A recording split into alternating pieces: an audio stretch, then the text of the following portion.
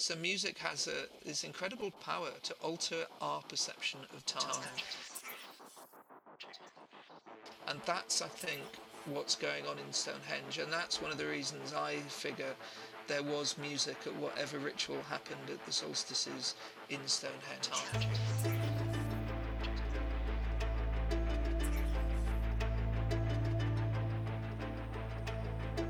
And the sort of our world, and then the higher worlds as well. And it's clearly a place that they went to take part in ceremonies where they were probably looking to access altered states of consciousness and to certainly explore connections with other beings, with the past, with their own history, with their ancestors, to call upon the sun spirits and the moon spirits.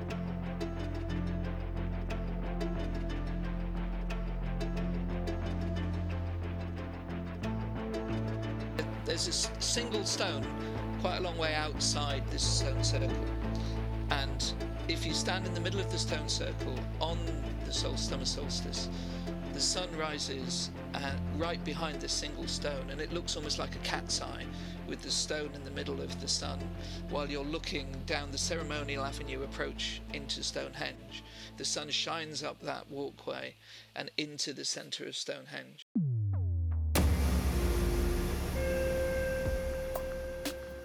Hello, hello, hello, Fire Tribe. It is Homie Romy. Wow.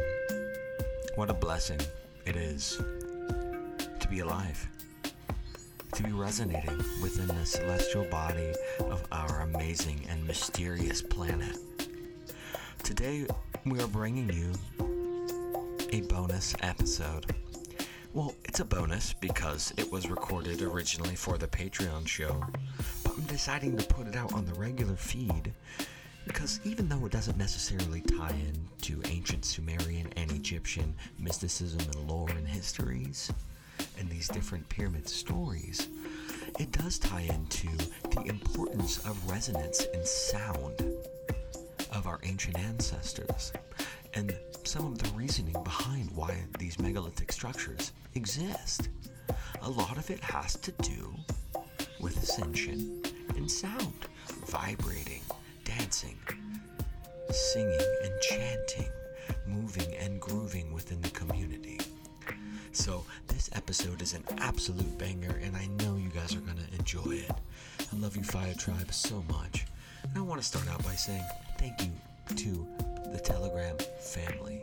Seriously, you guys are absolutely amazing. Every day, every single day, I feel a joyous goodness within my being because of, honestly, the Telegram family and the Fire Tribe family. This show has done amazing things in my life that has made me feel massive amounts of graciousness towards this crazy paradigm of reality. So digging into these mysteries has been a limelight for me, and I hope that it is for you as well. I would love for you guys to join the Telegram group chat. The link will be in the show notes, of course. It's so amazing to be traveling here on this murky Merkaba through the celestial waters of space, outer space, inner earth, outer earth, whatever you want to call it, the fractalized existence of reality,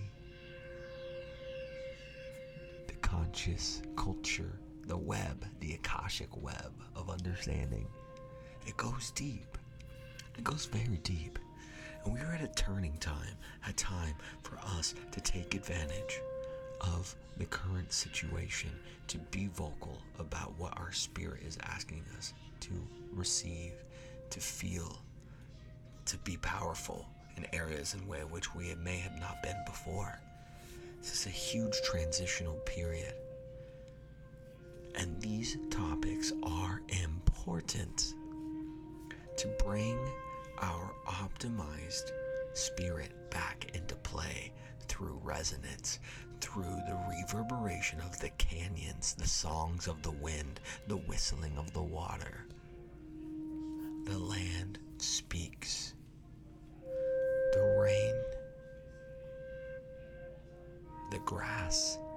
everything. The movement and singings of birds. It is all relevant and it is all here. I want to thank you guys so much. Like I said, this was going to be a Patreon episode, but I thought it was good enough to put on the regular feed. That being said, if you want to support Dan and I, the best way to do it is $3 a month on the Patreon, where we put out new episodes, things unrelated to our monthly topics, and other compilations. Dan has another show with Andy called The Deep Chill. We have some episodes of Expanded Understandings, which is another private show that I do. And I got some other fun stuff in the works. So if you guys want to support us, go and do that. That's amazing. Appreciate you. And either way, we'd like you to contact us because we want to talk to you. If you want to email us about any sort of revelations or lucid dreams you've had about Egypt or Samaria, or living in a wild land or experiencing something on a lucid level, absolutely. All of our contact information will be in the show notes.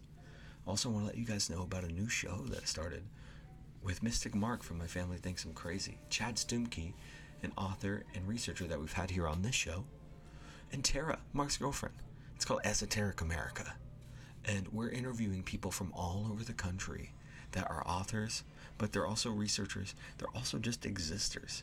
People who have never even been on a podcast before. But they felt inclined to look into the mysterious history of their own town.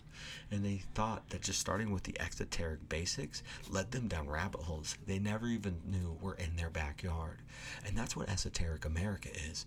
We're creating a map of understanding. And through the power of community, we're able to make a beautiful show.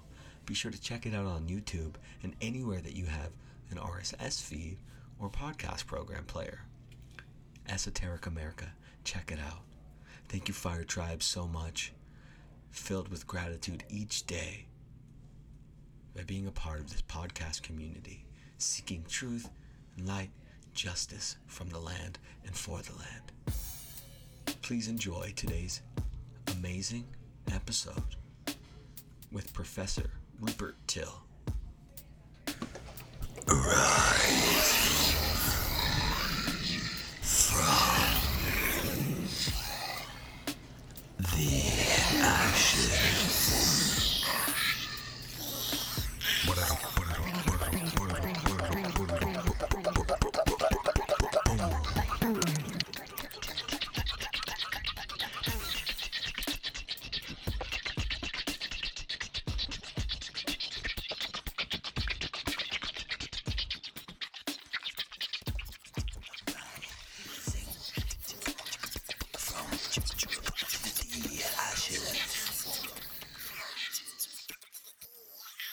Hey everybody, welcome to Rising from the Ashes.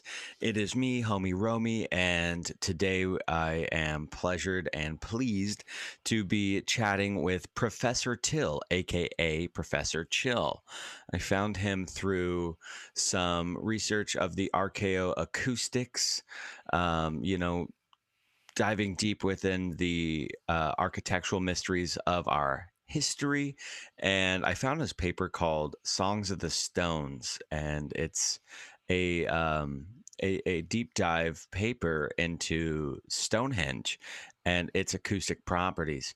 And we've talked about this on the show, different acoustic properties of subterranean realms, subterranean places, and different cathedrals and things like that, basilicas and such, but never have we even touched on Stonehenge on this show, which is quite interesting and fascinating because we go all around the world and we just happen to skip over Stonehenge. So this is going to be great. And hello, Rupert, Professor Till. How are you doing today, sir?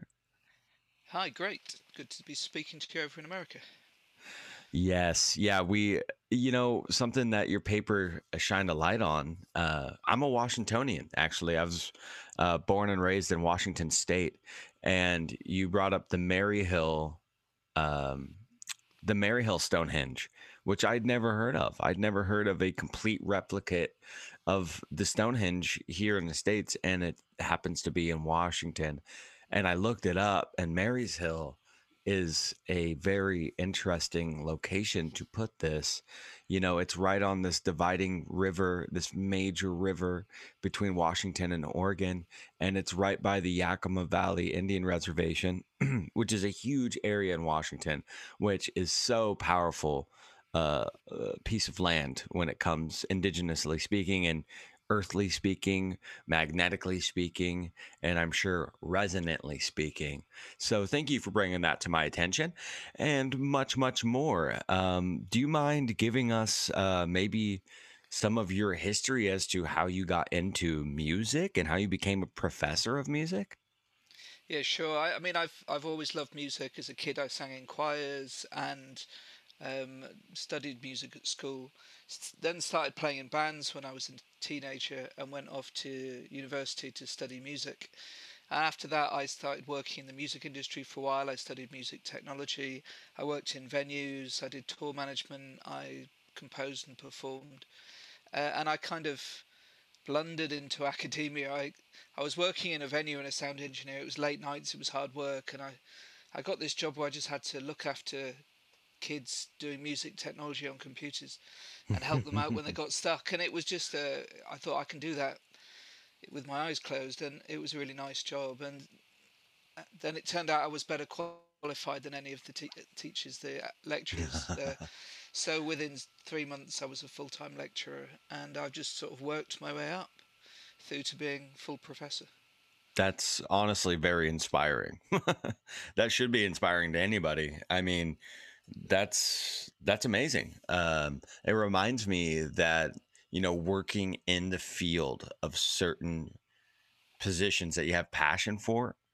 If you didn't go to school for these things, because thousands of people go to school for music theory and to learn rhythm and to learn sound, but when you're encapsulated with your passion, it seems to drive you to places that school can't necessarily offer that right off the bat. Yeah, it's very true. I mean, I started off flunking my exams when I was 18 and having to resit the year, and then went off to university to not, it wasn't an elite university at all. I got a lower second degree, but I was just obsessed with music, so I kept doing it. Did my PhD over 6 years part time while working full time, just kept going and kept going. And eventually, you see it with the students, the ones who come in who are super talented, they're okay, they've maybe had loads of advantages. The ones that do really well are the ones who just work and work and work, and that's the way forward. I think I totally agree.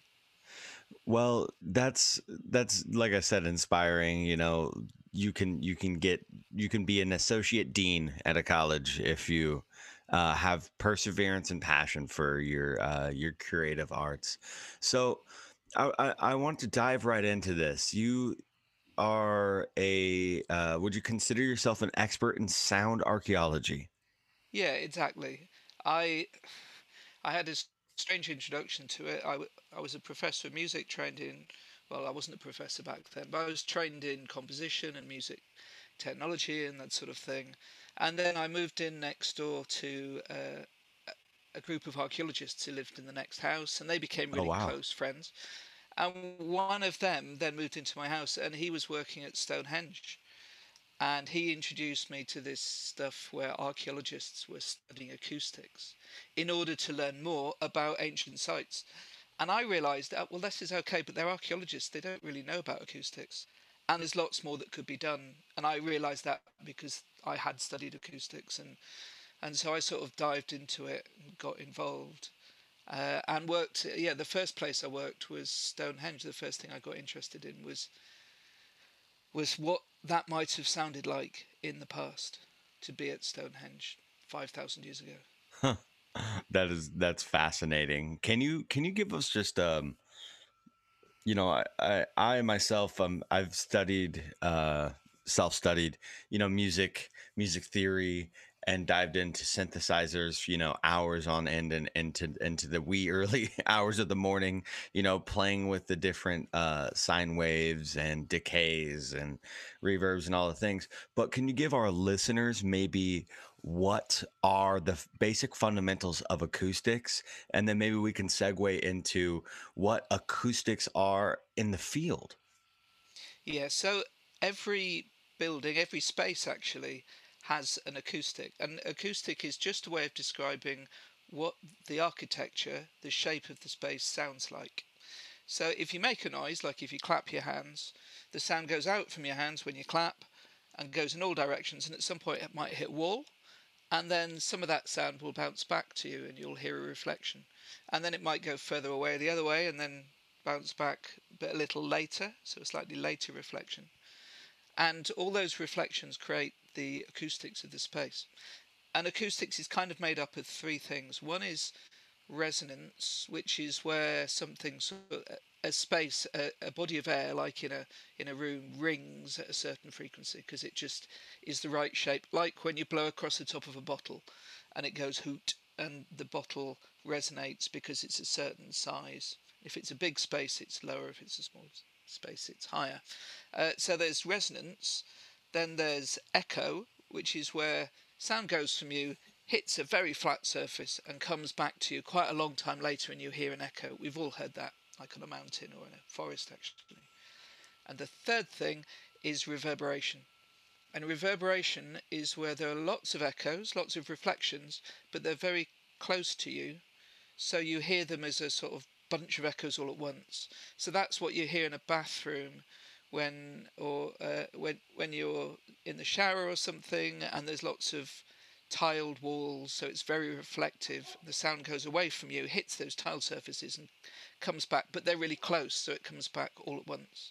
And you hear that reverberation as well in churches and temples, anywhere with really solid flat surfaces. So resonance, echo, and reverberation are the three things we tend to find, and we get them in churches. We get all of these things in our houses. They're a bit more subtle there, but you get them also in ancient archaeological spaces, and sometimes they're quite interesting. So, do you think that these ancient archaeological spaces were actually designed for specifically for their acoustics, or it was one of the fundamentals in creating these spaces?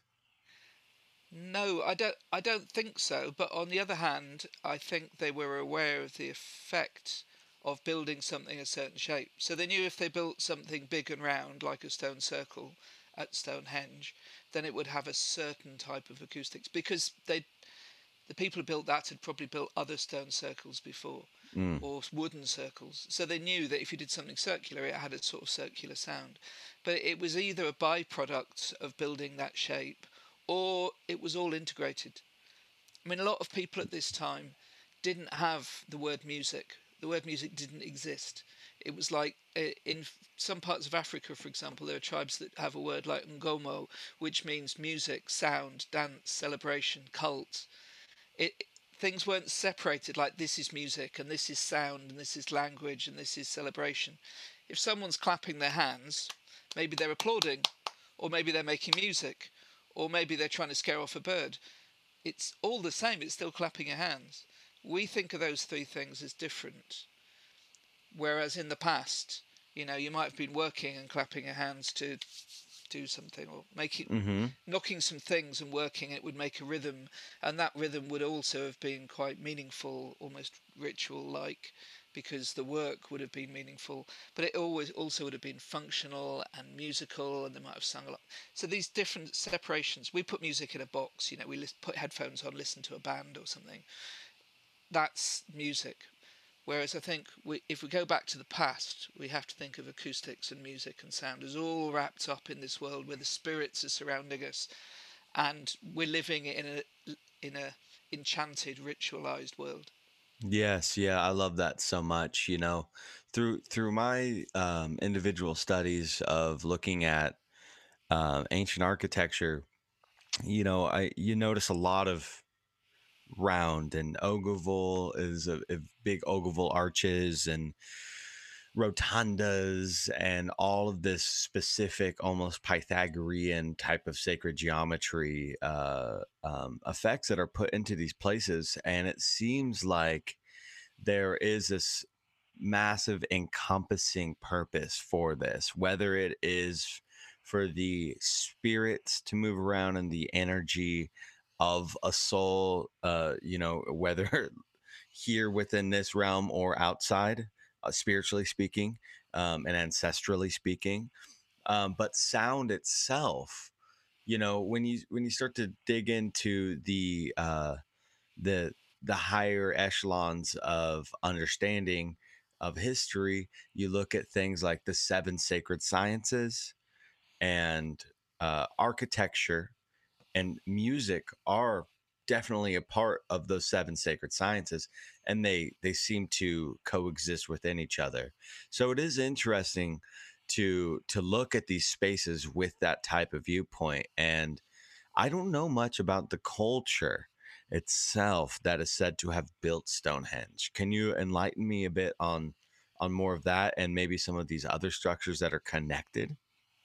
Yeah, I mean, over the last few years, the team that have been working, these archaeologists like my friend Ben Chan, who was working with Mike Parker Pearson at Stonehenge, have discovered amazing things. And it seems like there are some natural markings in the ground. It looks like a wall, but it's not. It's like where water running down has eroded what looks like a ceremonial pathway. And it Mm, leads up a hill, and it's quite long, and it goes from this river up a hill to a particular place, a nice flat place. And this strange looking, what looks like a road that's been created by nature or the gods or whatever, happens to point directly to the solstice rising and setting sun. So it's aligned to the solstice, the shortest or longest day of the year. So we know that people celebrated the setting of the sun on the winter solstice, the shortest day of the year. mm. And it looks like they went to this place because the sun would appear at the end of this road, and it would be like the sun would be going down this road the gods had created. And first of all, they created um, wooden circles there and some sort of wooden patterns with Mm. poles, Mm-hmm. and then they started to put stones there. Now, interestingly, the first stones they put there were slightly shorter stones. They're about as tall as a person, and they come from Wales, from Preseli Hills, and they've actually now found the post hole. They found that there was a stone circle in Wales, and they found holes in the ground that are exactly the same shape as a strange shaped one of the stones at Stonehenge. That's a bit of an odd shape. So they know that they took the stones out of these holes and carted them hundreds of miles, and they weigh tons, That's um, insane. to Stonehenge. And it seems likely that they did this because there was some sort of agreement between the people in Wales and the people in England, and that it was some sort of coming together of people, some sort of okay, we're going to bring this temple and put it down at Stonehenge. Because there's some sort of collaboration. So this stone circle, this massive stone circle, was transplanted, and the stones were brought all the way from the magical place in Wales to create, well, to this magical place in England. Um, That is fascinating. I mean, I've never heard that story of that part of Stonehenge, and just thinking about these stone, they are huge. People are always, just pondering how they even built it and why they built it, but like now we have a little bit of insight that it came from a more an older and sacred space in Wales.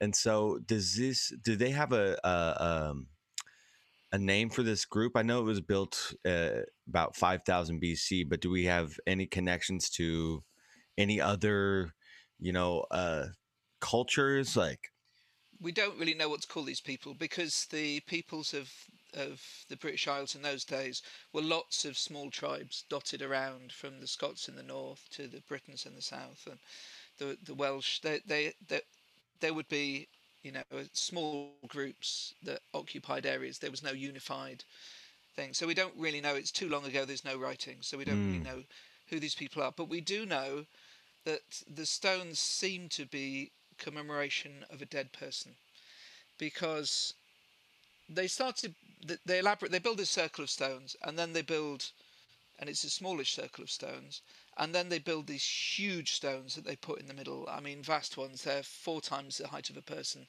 with the classic arches, so a stone on the top as well. And then they put this massive ring of stones around the outside with lintels on the top, which is a very complicated design, very hard to make. And when they've dug up some of the holes that they move the stones around sometimes, Mm-hmm. every few hundred years they seem to have rearranged them. And in some of the old holes where they'd taken the stones out, they'd done some digging and they've investigated. And what they've found is bones, human bones, burials. So it seems that they would bury somebody's bones in these post holes and then put a wooden post or then a stone in there. So it seems like the stones would, just like nowadays we have headstones to mark a grave, that this was what was happening. And they've studied the bones and they've looked at how old they were, and they're about 30, 40 years apart, or maybe as much as 50 or 60. So in Oh, other words, wow. it's a generation. Yeah. So every generation, someone was buried in one of these things. So there was a wise person of some kind, some sort of priest or shaman or whatever, was buried. They put a stone in to commemorate them, and then somebody else, I guess, took over. And then when they died, they were buried, and that's what seems to be happening. So Stonehenge was a place of the ancestors. It was like it was a place to go and visit the great ancestral spirits of the past, the famous shaman, the famous priests, the famous ritual makers, the great leaders of the time. And some of these people were from Europe, some of them were from Scotland, so they weren't just local. It seems people were coming from long distances, from the whole of Britain, from farthest Scotland, where they first start making stone circles, from Wales, from England, even from Europe. And these people are being buried once a generation. So it's quite a story. And there's actually another huge site near Stonehenge called Dorrington Walls, where they have wooden circles. And it seems like the wooden circles are for the living. That's what, because they found houses there and they found bones of animals that have been eaten. They found what gets left when people live somewhere, sort of rubbish, garbage, if you like, and houses that people lived in. So people lived in this place called Dorrington Walls that had wooden circles and a wooden palisade around the outside. And wood is alive and living and for the living. And then from time to time they went to Stonehenge to visit the ancestors, perhaps on the special days like the solstices, where they believed that the boundaries between the living and the dead were somehow shorter, as the sun reached its weakest and it only sort of jumped over this, appears for just a few hours and then disappears. And on that day they would celebrate, and then also on the longest day, probably in the middle of the summer. So it seems to be that they came from all across the UK to this place called Stonehenge to celebrate the solstice, to build this crazy temple together, and maybe rearrange some stones, which would have taken hundreds of people, and to have, I guess, a big festival, big celebration. It's fascinating, really. Wow, that is insanely fascinating, and we need to do some deeper digging into this culture, because it seems like it resonates with some of the traditional aspects of the indigenous here in America, with the mound builders, the mound building civilizations that were here. There's some great work done by Dr. Gregory Little, probably one of the most extensive mound researchers and authors. And he kind of correlates a lot of these, a lot of these same instances where these burial sites, these mounds were built for burials of the shamans of that area. That's where they found, big giant bones, like bones up to 8 to 9 feet tall. And they're associated with the solstices. They're lined up celestially, and they were associated with the solstices. So it'd be interesting to find the correlations and connections between that. Maybe there was some sort of global civilization that was kind of running these same ideologies, that were associated with the solstices. And we know that our ancient ancestors were heavily I mean, to lack of a better term, obsessed with astrology and the stars, and that was how they would map time. And it was very important to know these different celestial timings and everything. So this is super fascinating. But maybe let's dive back into the specific acoustics of Stonehenge. What are some of the findings, things that fascinated you the most that maybe you had no idea going in, that are heavy details of the acoustics here? Well, there was a guy called Aaron Watson who did a pilot project, which was quite simple, and he found some resonances. So he found there were certain frequencies that would resonate, but he only took that so far. Um, what I found was that there was some reverberation. So there was a sense of when you went into the circle, you being inside something, not despite the fact that you're outdoors. There's no roof, and also there's an echo. So it has all three of those things. Um, what we had to do to find that out was took years. I mean, to start Mm. with, we visited the site because I theorized, just doing some maths as we call it, to work out what the echoes might have been and resonances might have been. And so I had theories that about 47 hertz, which is a very low bass frequency, there would be this low frequency sound. Um, but I kind of wanted to confirm that. And it was a big enough space for there to be an echo. And then a TV program, actually, the History Channel had a program called Mystery Quest, and they wanted to explore this. So they took us to Stonehenge and took us to Mary Hill, where there's this full size replica of Stonehenge.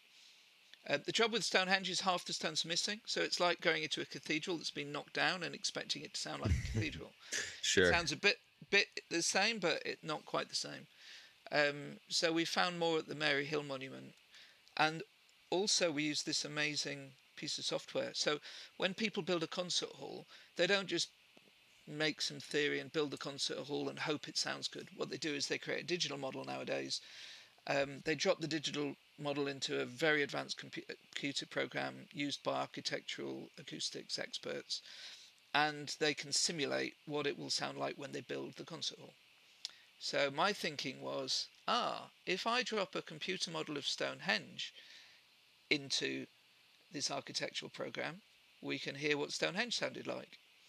Um, so we were then able to create what's called an impulse response, which allows you to make convolution reverb and basically reconstruct the acoustics of Stonehenge. And we did that in 4 different periods, time periods, so we could see how the acoustics changed over time. What were the time periods? It starts, let's see, it starts at about 4000 BC, where there's a sort of wooden circle. Then when they first bring the stones from Wales, they put them in a massive circle just inside a ditch. Much bigger circle than we're used to now. It's more like Ah. 90 meters across, whereas the one today is 30 meters across. Um, so they then rearrange it in a smaller circle and they build the big stones around the outside and the massive trilithons in the middle. So the first smaller circle is about, I think, 3,500 years ago, and then the last period of it is perhaps 2,800, something like that. So you talk BC. This is Hmm. 2,800, sorry, BC. Yes, of course. So we're talking between, I don't know, maybe between 4 and 6,000 years ago. So So the this is, same time they're building the pyramids in Egypt. yeah, yeah, and which is interesting because, we dive into the antediluvian world here, try to get into the pre-flood time periods as much as we can. And this month, actually, we are focusing on ancient Sumer, ancient Egypt. And so this time period is very interesting. And we've talked to a couple authors as well about the Irish and Egyptian connection. There was very much so cross correlation between ancient Ireland and ancient Egypt.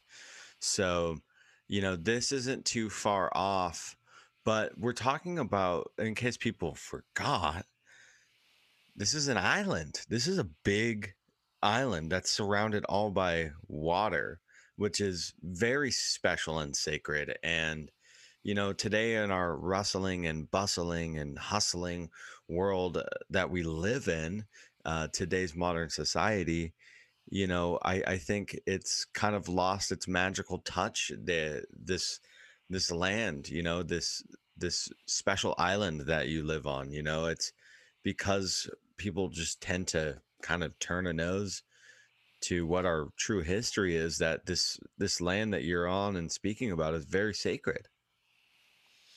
Yeah, I mean it's a fascinating place, and you do feel the weight of history when you're there. I mean, it's Stonehenge is kind of an axis mundi.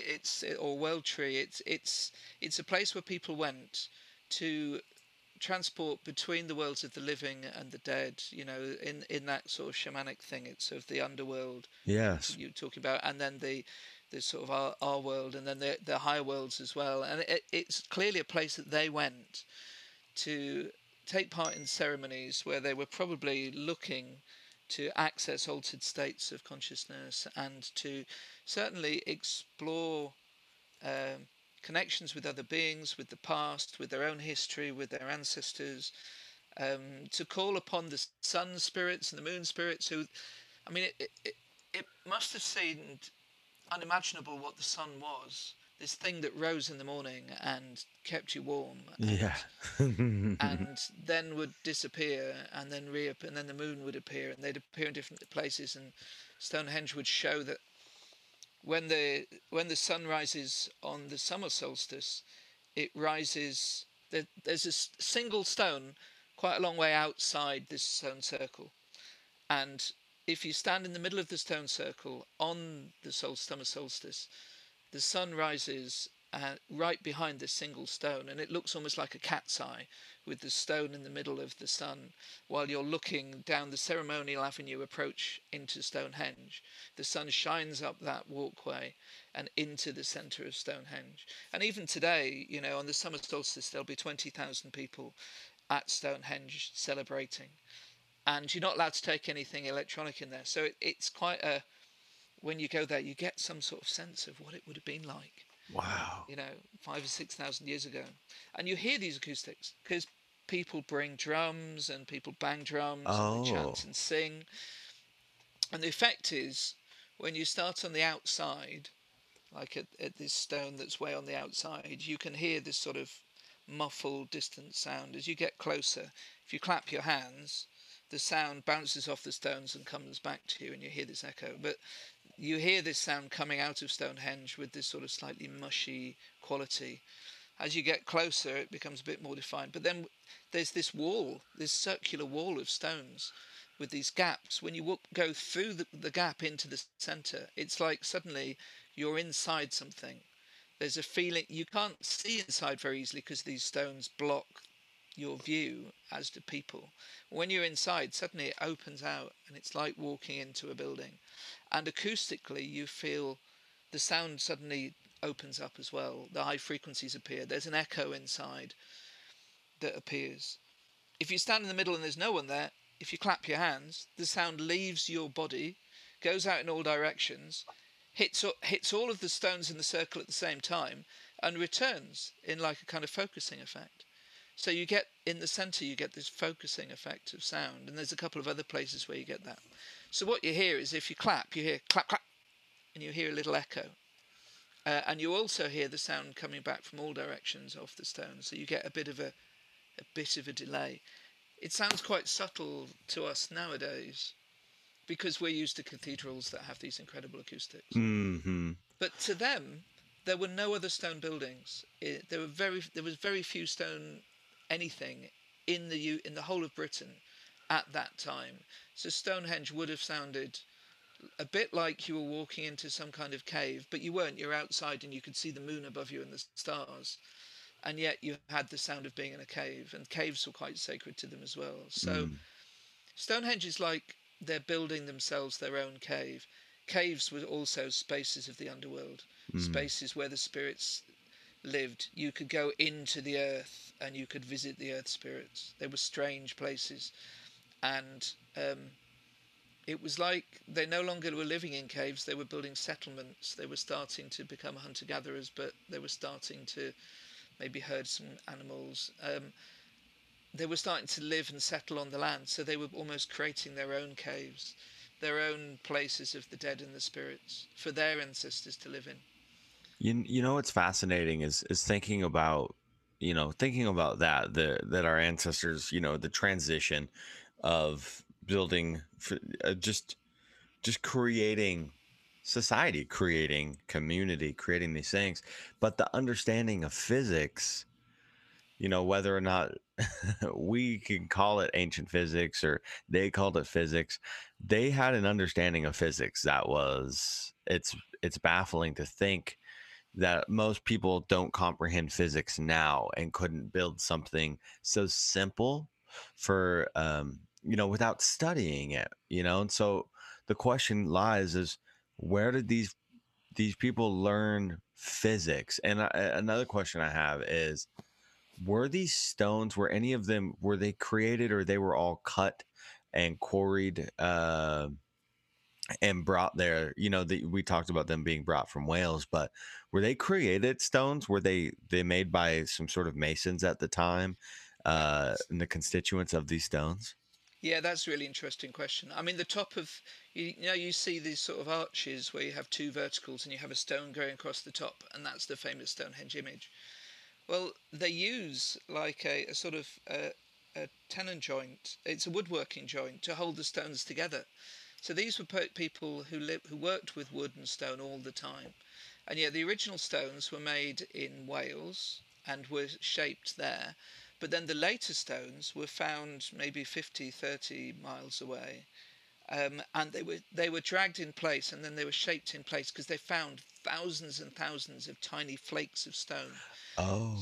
So what they do is they get stones that were roughly the right size and shape, and then they get them on size, and they'd get another stone on a rope probably, and swing it at the stone and whack it so a little bit chipped off, and whack it again and whack it again, to make the stones beautifully curved. So the inside curved round. The stones aren't flat. They're shaped, so they're slightly concave and they're slightly vertically and horizontally, and they're smooth. They've been smoothed out by thousands of pecks from a stone whacking these things. So when you're inside something that has an echo and that has a bit of reverberation, can you imagine being in a cathedral and getting two stones? Although probably 50 people getting Mm-hmm. stones and whacking them as hard as you can against another stone, the noise would have been astonishing. And each time you hit a stone, you'd have got a little echo. And then your natural tendency is to do that in time to the echo, Mm-hmm. and so start to build up this rhythm. And you can imagine everybody in the space whacking these stones in time, and building up this immense rhythm, this immense resonance actually in the space. And even later, even when the Vikings visited this place, various people, it was the Romans visited it and talked about it as a temple of Apollo. The Vikings carved hammers on the stones. So almost as if Oh. they were saying, "Oh, right, okay. If you hit these stones, there's a tradition of hitting the stones." Um, Even as in the Victorian era, so 100 years ago, some of the stones actually had a little hammer on a chain, so you could whack the stones and chip a bit off and take it with you. And people were doing that to this famous monument only 100 years ago. So there was this tradition of hitting the stones and making sound. And some people say that some of the stones actually ring a little bit, have this ringing quality. But there's various things. So there's this echo, there's a reverberation, a bit like a bathroom. I'll demonstrate them in a minute. But there was also this low frequency hum.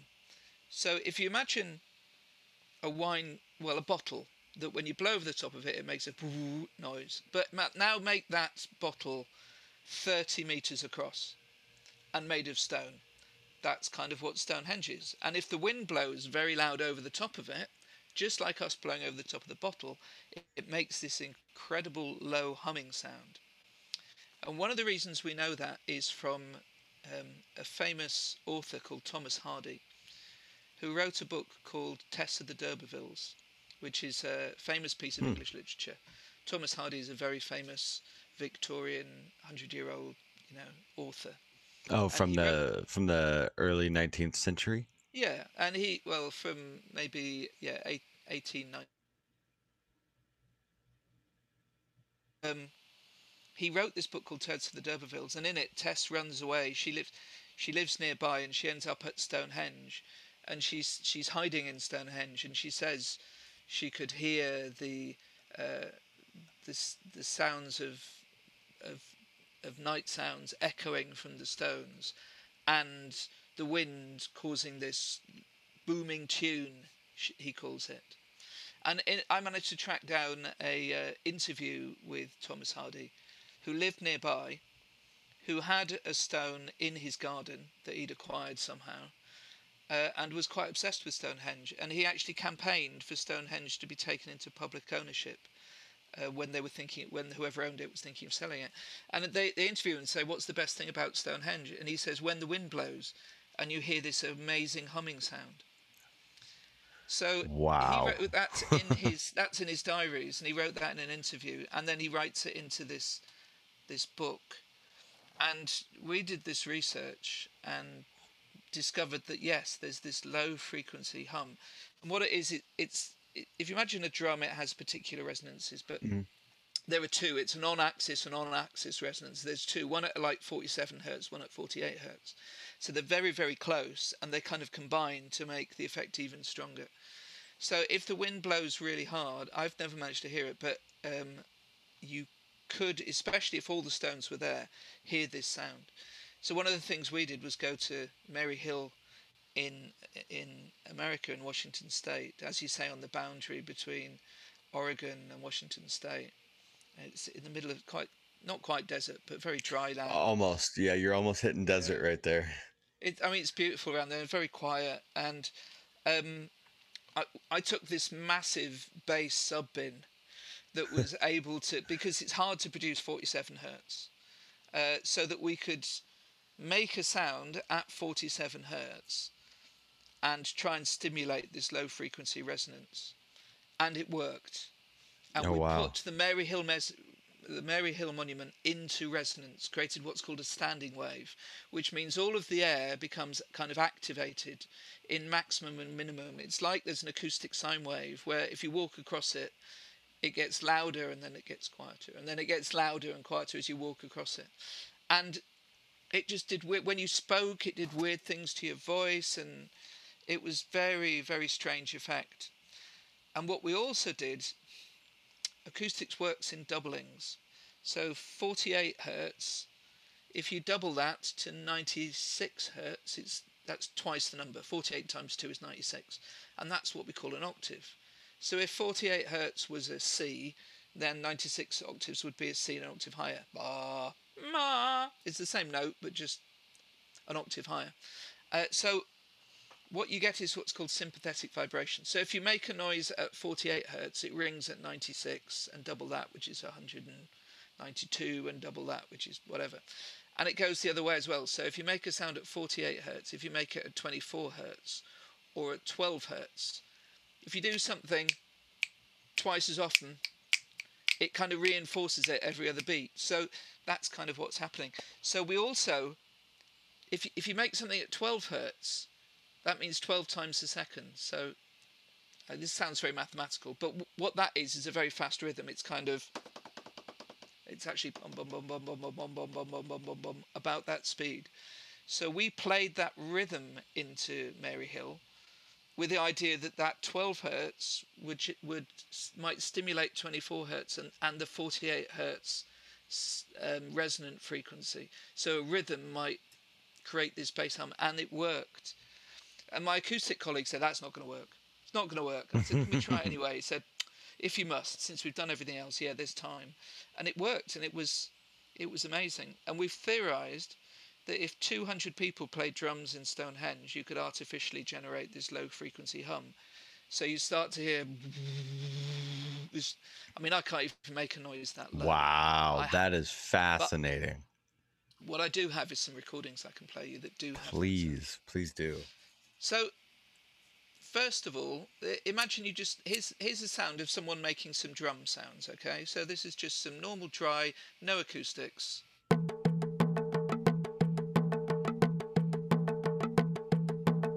So that's two of us playing drums, and we're playing it in time to this tempo of 12 hertz, just so that everything will sort of sync up.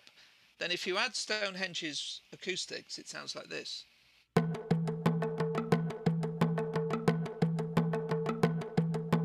And in fact, if you play drums and then you speed up the drums, you start to hear the drums. You can hear that echo. Wow. On every drum. And as you speed up, you start to get in time with it. And you speed up and you speed up. This is going to take about a minute, but it sounds at the moment, if you were drumming at that speed, it would all sound a bit of a mess because of the echo in the space.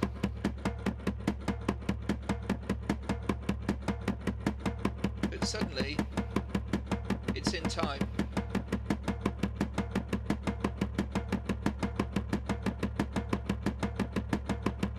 So at this speed,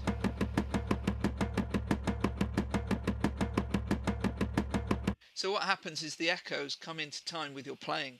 And I've done that at Stonehenge with a little drum, and your just natural tendency is just to end up drumming in time to the building. So you're drumming and Stonehenge is drumming with you, essentially, which, I mean, blew my mind. But imagine 5,000 years ago, the effect that would have. And imagine if people were indulging in psychotropic substances, or they'd been dancing all night, or they're expecting the spirits to be with them, and it's at night, and it's the summer solstice, and the moon's above you, directly above, and the effect would be quite something. Highly spiritual people, our ancestors, they were tapped into something that I think that a lot of us can't really comprehend.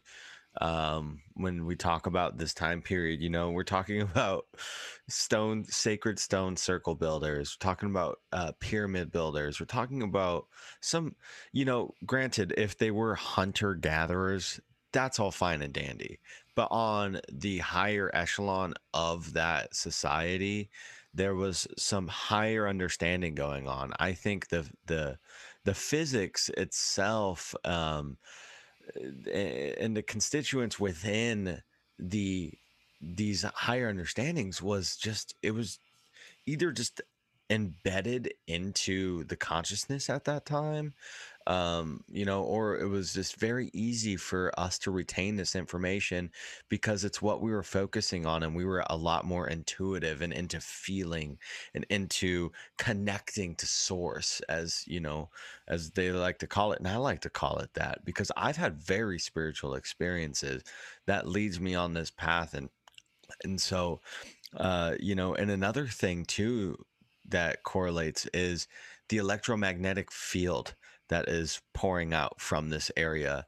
Now, I've seen studies that show that this is in fact on one of the major ley lines, and that your entire British Isle right there, that island it has a specific magnetic frequency that is protruding from the earth. Is there any correlation between that you've found in your research?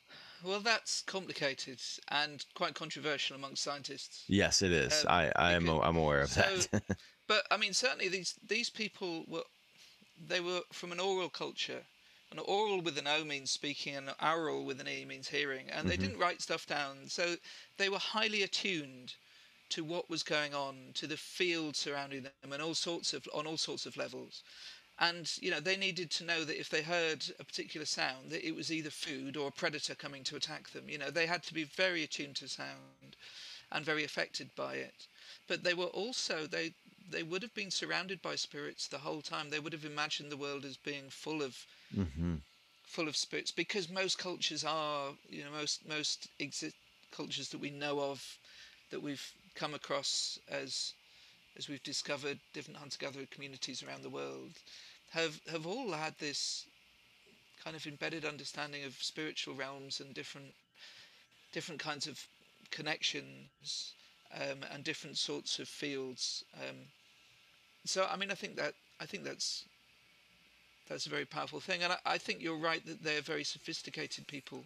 I mean, the earliest musical instrument we have from an archaeological perspective, is 40,000 years old, and it's a vulture bone flute, a flute made out of a bird bone that was found in Germany. And actually, these things are found all over the world. You've said that in your paper. One was found near Stonehenge, if I'm not mistaken. Yeah.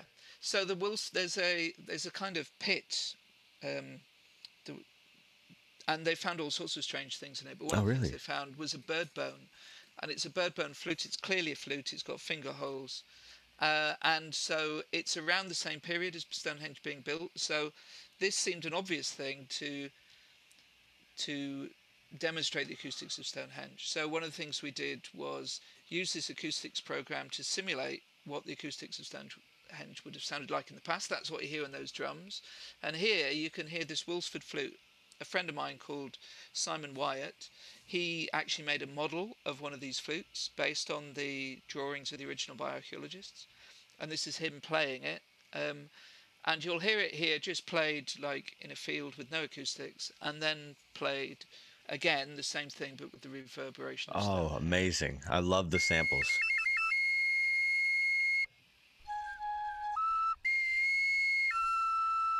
And now with Stonehenge.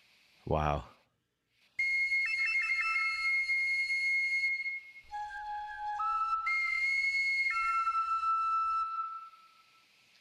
So quite Holy a difference. shit.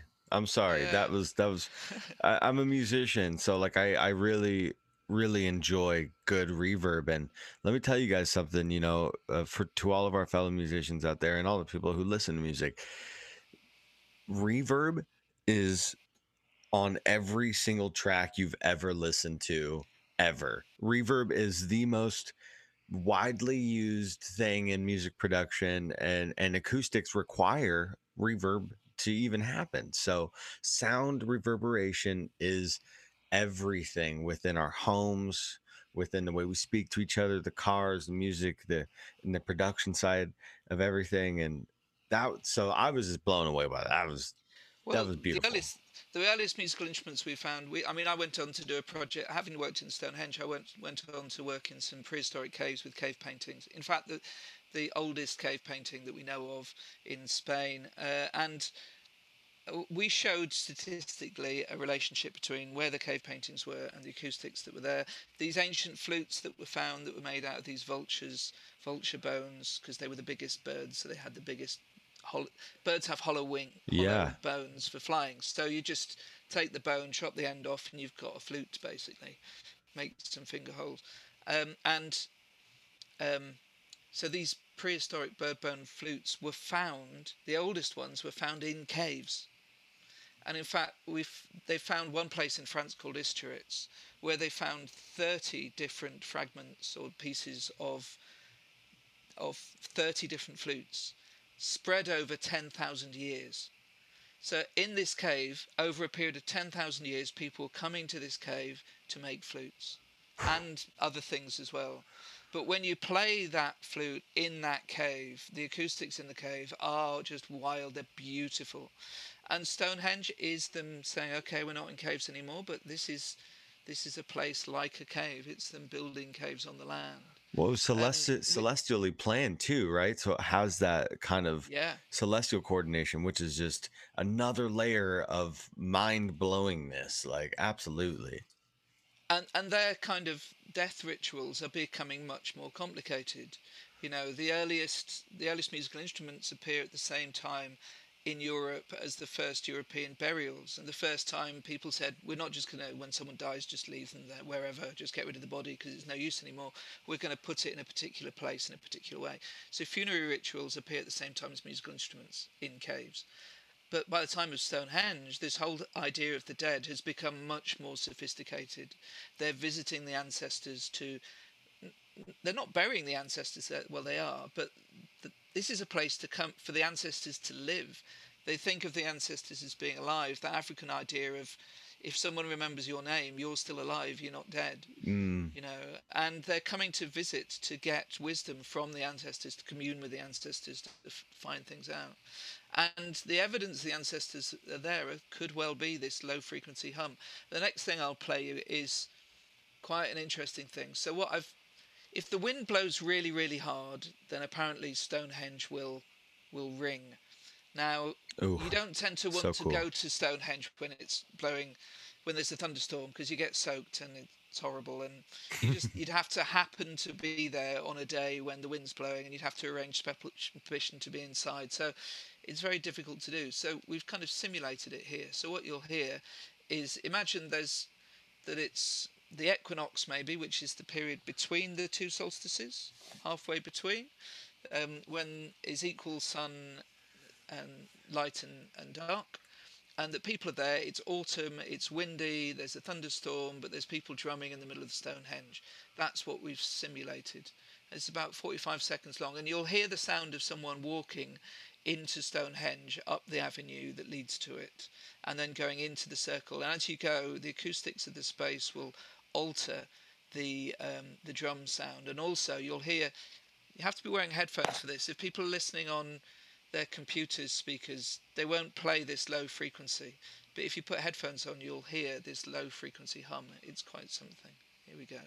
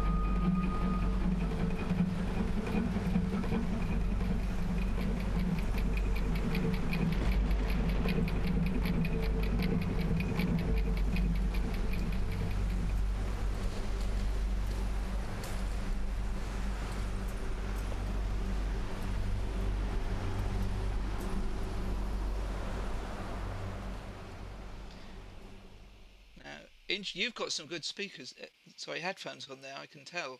I've put on my little Sennheisers, which are just for, doing podcasts.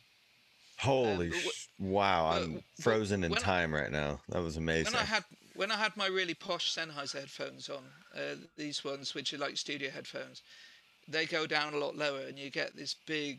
Did you get the big bass boom? I heard it was almost like someone was chanting, going. Whereas, What other sounds were happening? There was like there had to have been drum playing going on there, right? yeah, I mean, we have evidence of drums in that period in Germany. We don't have so much in England because drums are made of wood and they just rot. They don't last. But we have lots of pots, in particular beakers, and if you pots are often used to keep food in. So how do you keep the food in? You put a skin on the top. What do you call a Mm-hmm. pot with a skin on the top? Drum. It's a pot. Maybe things are pots, but they could also play them with drums. They could also hit sticks together. That I mean, drumming is almost ubiquitous. If not drumming, there could be hand clapping or stamping. There's the whole thing is a circle. People Mm-hmm. could be doing circle dances. It seems perfectly reasonable that they No could be drumming doubt. there. No doubt there would be some I get like that the Sufi vibe going on, the whirling dervishes where there's Yeah. spinning as a huge spiritual practice or dancing. So, but that recording, it's like what exactly all was happening in that recording? Well, there are very few things that can stimulate the low frequency hum of Stonehenge, but Thomas Hardy knew it was there. They must have known it was there. And they would have been interested to try and get that hum going because they would have thought, well, that's the voice of the ancestors. They're here. So they would have, if there was thunder and rain, then the thunder has all this low frequency energy. So I reckon if you're in Stonehenge and there's lightning and thunder, apart from the risk of dying from being fried by electricity, by lightning, the thunder probably sounds incredible in Stonehenge. And when all the stones there would have made the whole place go boom, it would have been astonishing. And one day I'd love to be at Stonehenge in a thunderstorm, but I'd be a bit afraid. Anyway, so there's that going on. And then the other thing that could produce artificially this low frequency is drumming at the right speed in time to the music, if there's enough people, or any sort of rhythmic act. It doesn't have to be drumming. Actually, we found small drums, little hand drums, would work. So probably clapping would work as well if there were enough people. So or clapping and stamping would work, or maybe they've got bells on their feet or whatever. I And can you're right, you have imagine. those sort of circle dances that you see in, for example, Kazakhstani zikirs, where people go round in circles, and there are lots of circle dances in Native American culture, in fact, all around the world. And when you have this circular ritual space, it just looks as if, to me, that's what it's for. Um, there could have been people going in circles or standing in circles and drumming. And as you get, when you're outside this, I mean, the circle would have been very sacred, and it only takes so many people. I mean, even Yeah. if now, if you go in the summer, you've got to kind of force your way in, and to get to the best position is quite hard because it's quite packed in there. So in the past, probably the most important people would have been in the centre, and you can't see from the outside very well, and the closer to the middle you are, you can see better and better. So the sound right in the centre is the most impressive. Sorry, you asked what the sound was. So I've got people drumming in there, and you've got the acoustics of the drumming, you've got the echo and the reverberation doing funny things, and also the resonances. So as you walk in, at some point suddenly the drums got much louder, and that's as you go inside, suddenly it's like opening the doors. You go through this threshold, this archway, and when you go through it, the sound just sort of pops, suddenly becomes much more active and alive. Do you? And Oh, keep going, keep going. Sorry about well, that. there's that sense of then arriving, that you've arrived Mhm. somewhere, which Wow. I think is very I, powerful. it's insane that I would love to maybe get an MP3 of that and play it again at the end of the show when I do the post production things. Like I always put in some sound clips, intro songs and things, and I mean, yeah, these headphones are really nice. They're good and they caught everything in there. And I was listening and just I could listen to that for probably an hour at a time and have some experiences. So I have a couple field mics, right? I love my field mics, and I suggest everybody, no matter whether or not you make music or not, I think a field mic for everybody is really really important because it's so fun to take this with headphones and be in nature and hear better than your ears can hear. The magnets in the microphone can pick up insane tiny sounds. And when you listen to thunder with headphones in this, you hear the initial crackling before the bang. It is fucking amazing. And so that's the kind of thing that I'm getting with this, as we're digging into the Stonehenge, in our ancestral history here. I'm wondering if, the talk of deluges and cataclysms throughout Earth's earlier years, like they sometimes symbolize it as, like a teen going through its angst period as it grows into be a more matured planet, because the planet is alive. It's a living thing that we are thus part of its ecosystem, and not really vice versa. Maybe some speculate that we are.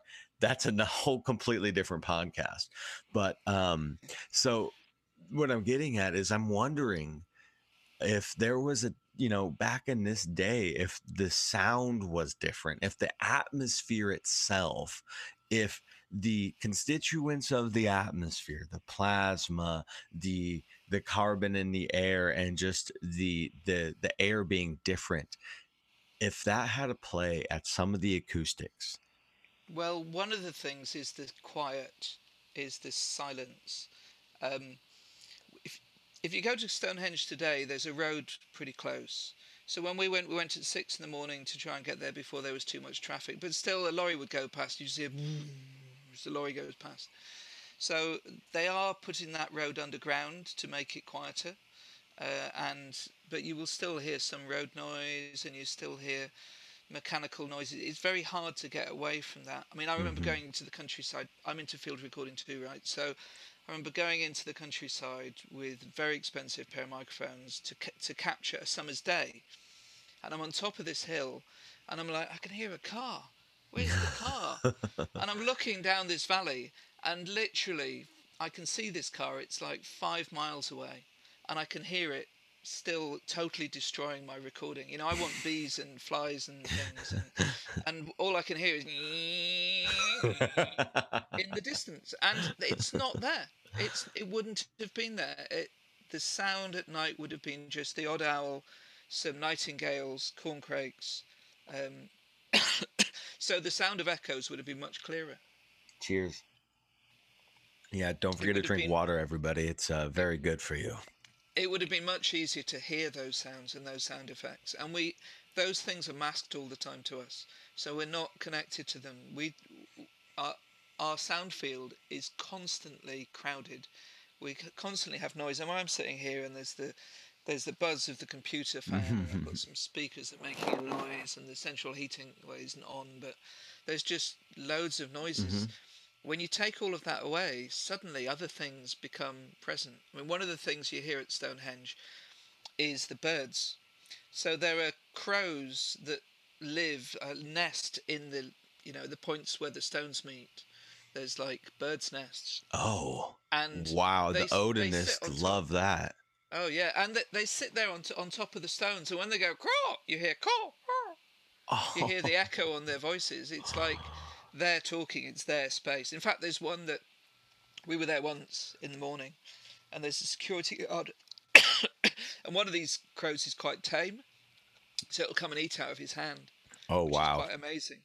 Um, so these birds are very much part of the landscape, and you can imagine them being there back then as well, and being an important. And things like bird sounds become very important. Mm-hmm. So I was kind of thinking, well, what do I do with this stuff? With this stuff about Stonehenge's acoustics. And one of the issues I had was I had to create a model of Stonehenge in order to do this acoustic study, right? To use this software, I had to build a digital model of Stonehenge.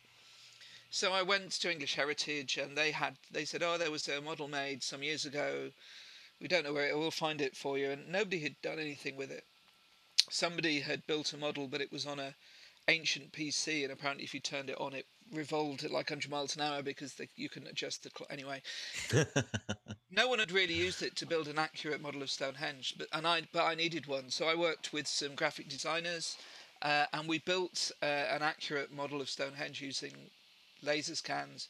Each stone had a laser scan in 3 directions, so Wow. point clouds, hundreds and hundreds of points. We had to stick the point clouds together. We had to put all the stones on some lidar on the ground. We had to put that in the environment. We had to clad the stones in textures that look. I mean, when we were doing all this, I thought, well, if I'm going to build this model for the acoustics, it's going to look pretty cool as well.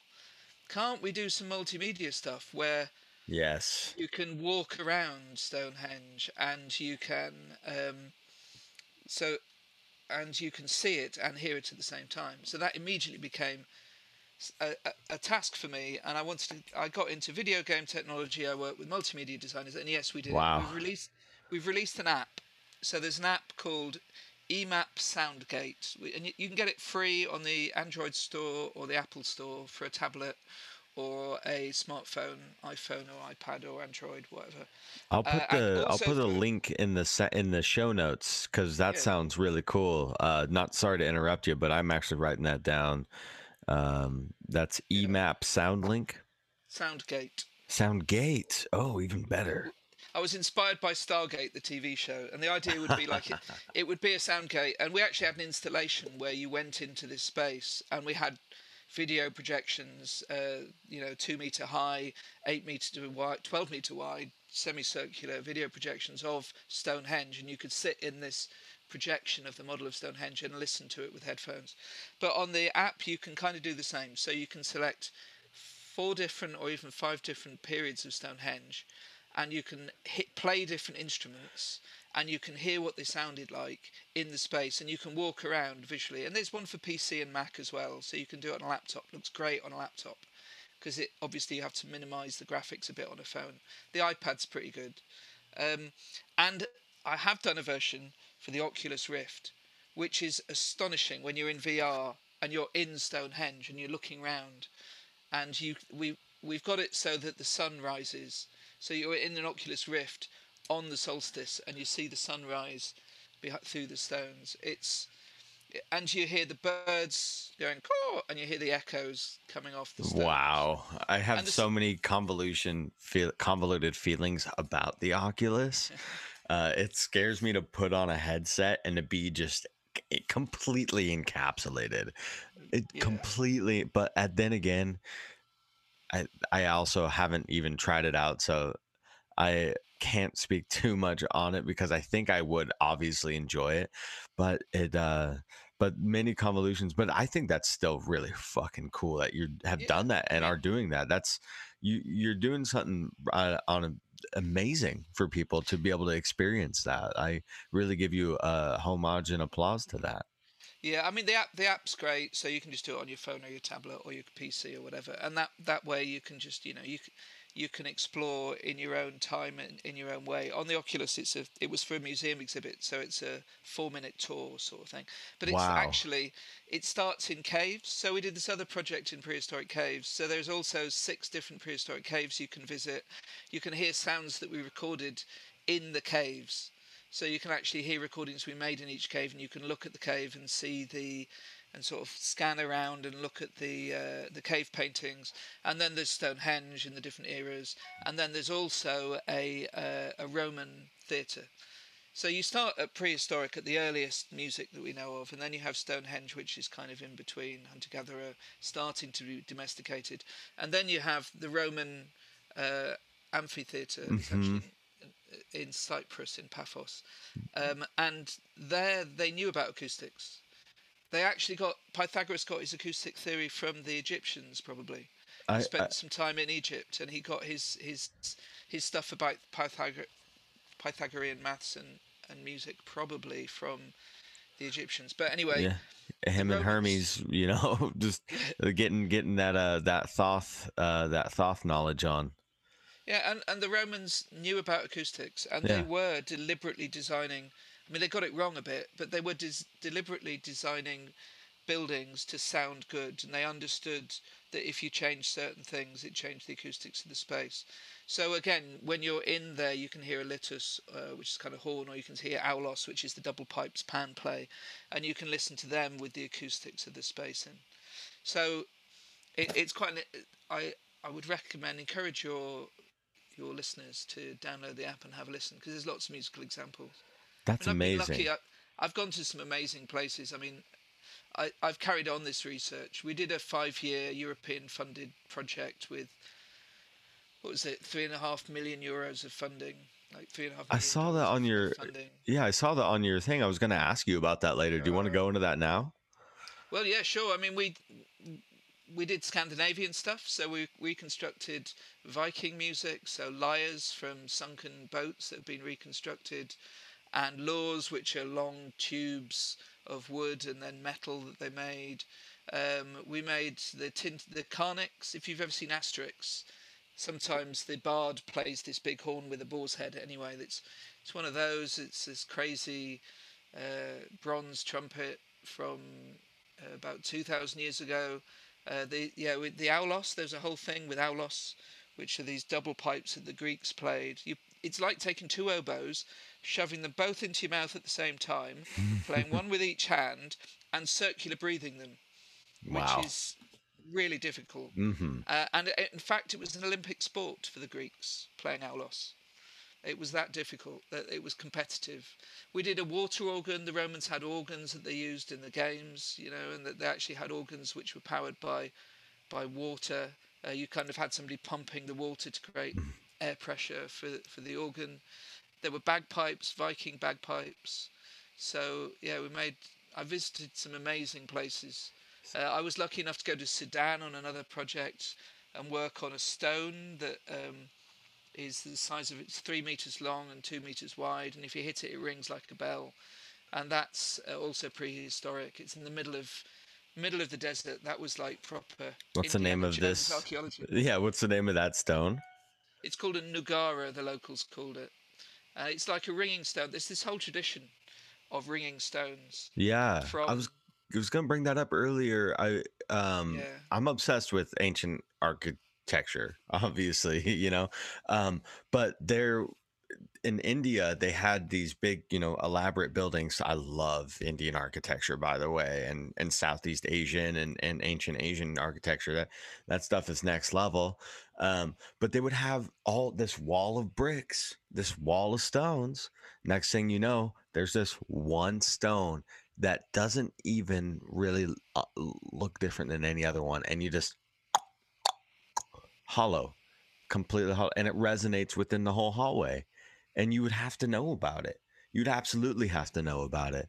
And so that's just, I want to, one of my life goals, I'll tell you right now, Rupert, is to make the connections of this specific ancient culture that had cross correlations between each other and their understanding of the spiritual harmonics.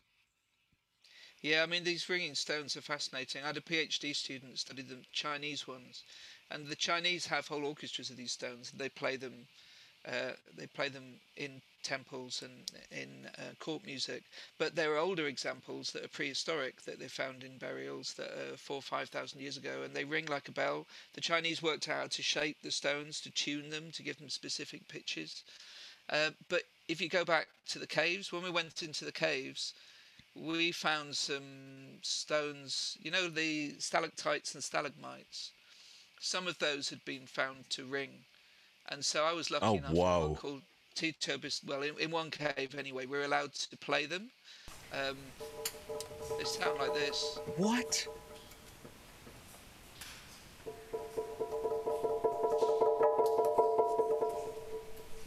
I'm using marimba mallets.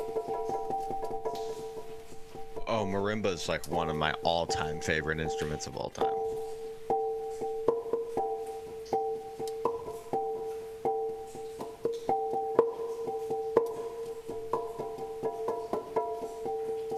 And one of the weird things was that at some point we had recordings that we'd made, and I was listening to this recording, and I could hear this sound, and I'm like, who was playing that? They weren't supposed to be playing the lithophones then. What's going on? And what was happening was some of the stalagmites just ring naturally, and drops of water were falling from the ceiling and hitting these stalagmites and making them go pong. And so the cave plays these things itself with water drops. And we went into one of them, and we were by a known lithophone, so it was known that this set of stalagmites ring, and they had a red mark on them to mark them out. And in another cave, there's one where if you hit it, it rings and it's got a red mark on it, and the one next to it looks exactly the same, no red mark, and if you hit it, it doesn't ring. And some of them the ends have been snapped off so they can take them away and play them. And we saw some stalagmites, and I'm playing these ones in this cave, and I'm like, there's some more really big stalagmites here. Do they ring? And the archaeologists, don't think so, no. And I'm like, do you mind if I try? And they said, yeah, fine. And yeah, they definitely rang.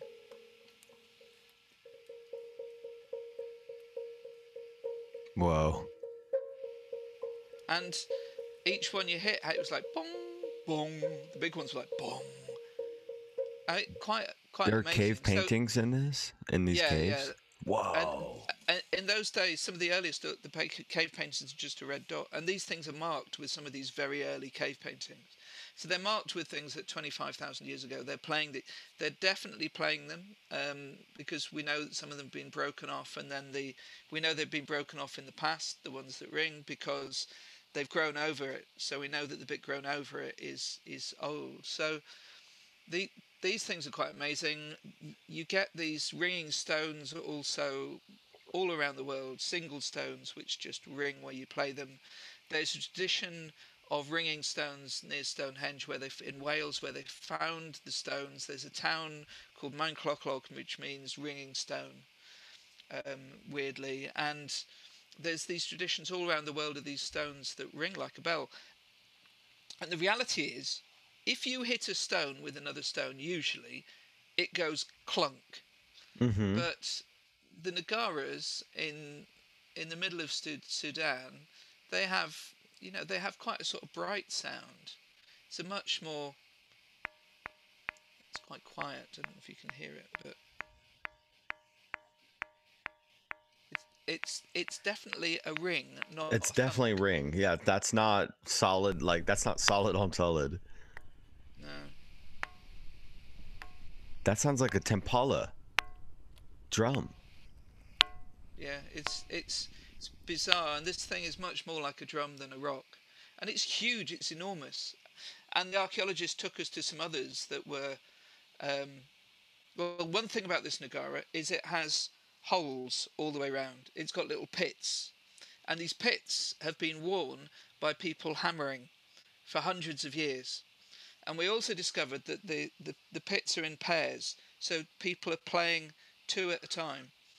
And there's lots of them, so people would stand around the edge of this rock and play them together. And we found this guy who was, I don't know, he was the oldest man in the village, and he said, yeah, when I was a child, people would stand around this instrument and play it, and everyone would play it. And the archaeologists said, if you play it musically like that, you get a particular shape of cut mark. So we know that this is from musical activity, not someone just trying to cut a hole to make some sort of, ritual marking or something.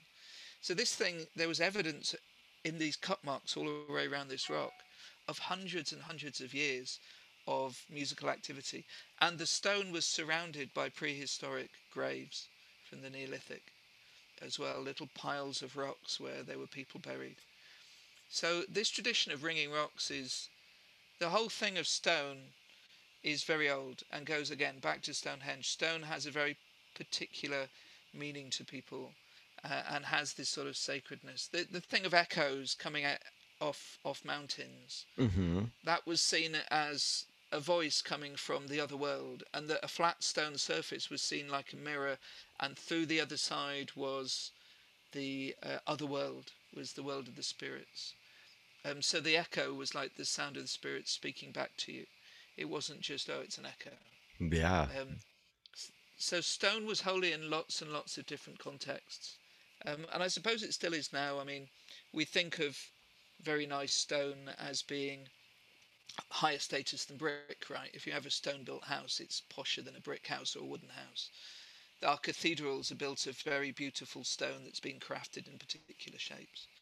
And stone also has these acoustic effects. It is very reflective acoustically and creates these beautiful sonic spaces, and have done right through our history, I think. The most amazing place I visited was the Hypogeum of Hal Saflieni in Malta. Oh, I will go to the Hypogeum at some point. I really want to go. That's amazing. It's subterranean, Yeah. right? Yeah, it's underground. It's what we call an ossuary, which is a place to store bones, but it is the same shape and has the same carvings as the temples on the surface. So it wasn't just a place where they put bodies. It was clearly a place where they had ceremonies, where they had rituals. It was clearly some kind of temple underground. But I've been there twice, and we did really quite an in-depth acoustic study. Wow. And the acoustics are astonishing. It's like a 30-second reverberation time. And the harmonics in the space all line up. They line up like a musical series, so they ring. And the reason the acoustics are so amazing is if you change the shape of the building by a couple of centimetres, then the acoustics would stop working. So it's like they dug it. I mean, they dug it with antler picks out of the rock. And this thing is, 20, 30 metres long or something, dug underground with their bare hands and, bits of ivory. And there's a guy called Yegor Reznikov who was, the grandfather of archaeoacoustics, of the study of acoustic archaeology. And he also sings, he's a chant singer. And this is him singing in the Hypogeum. Oh, wow.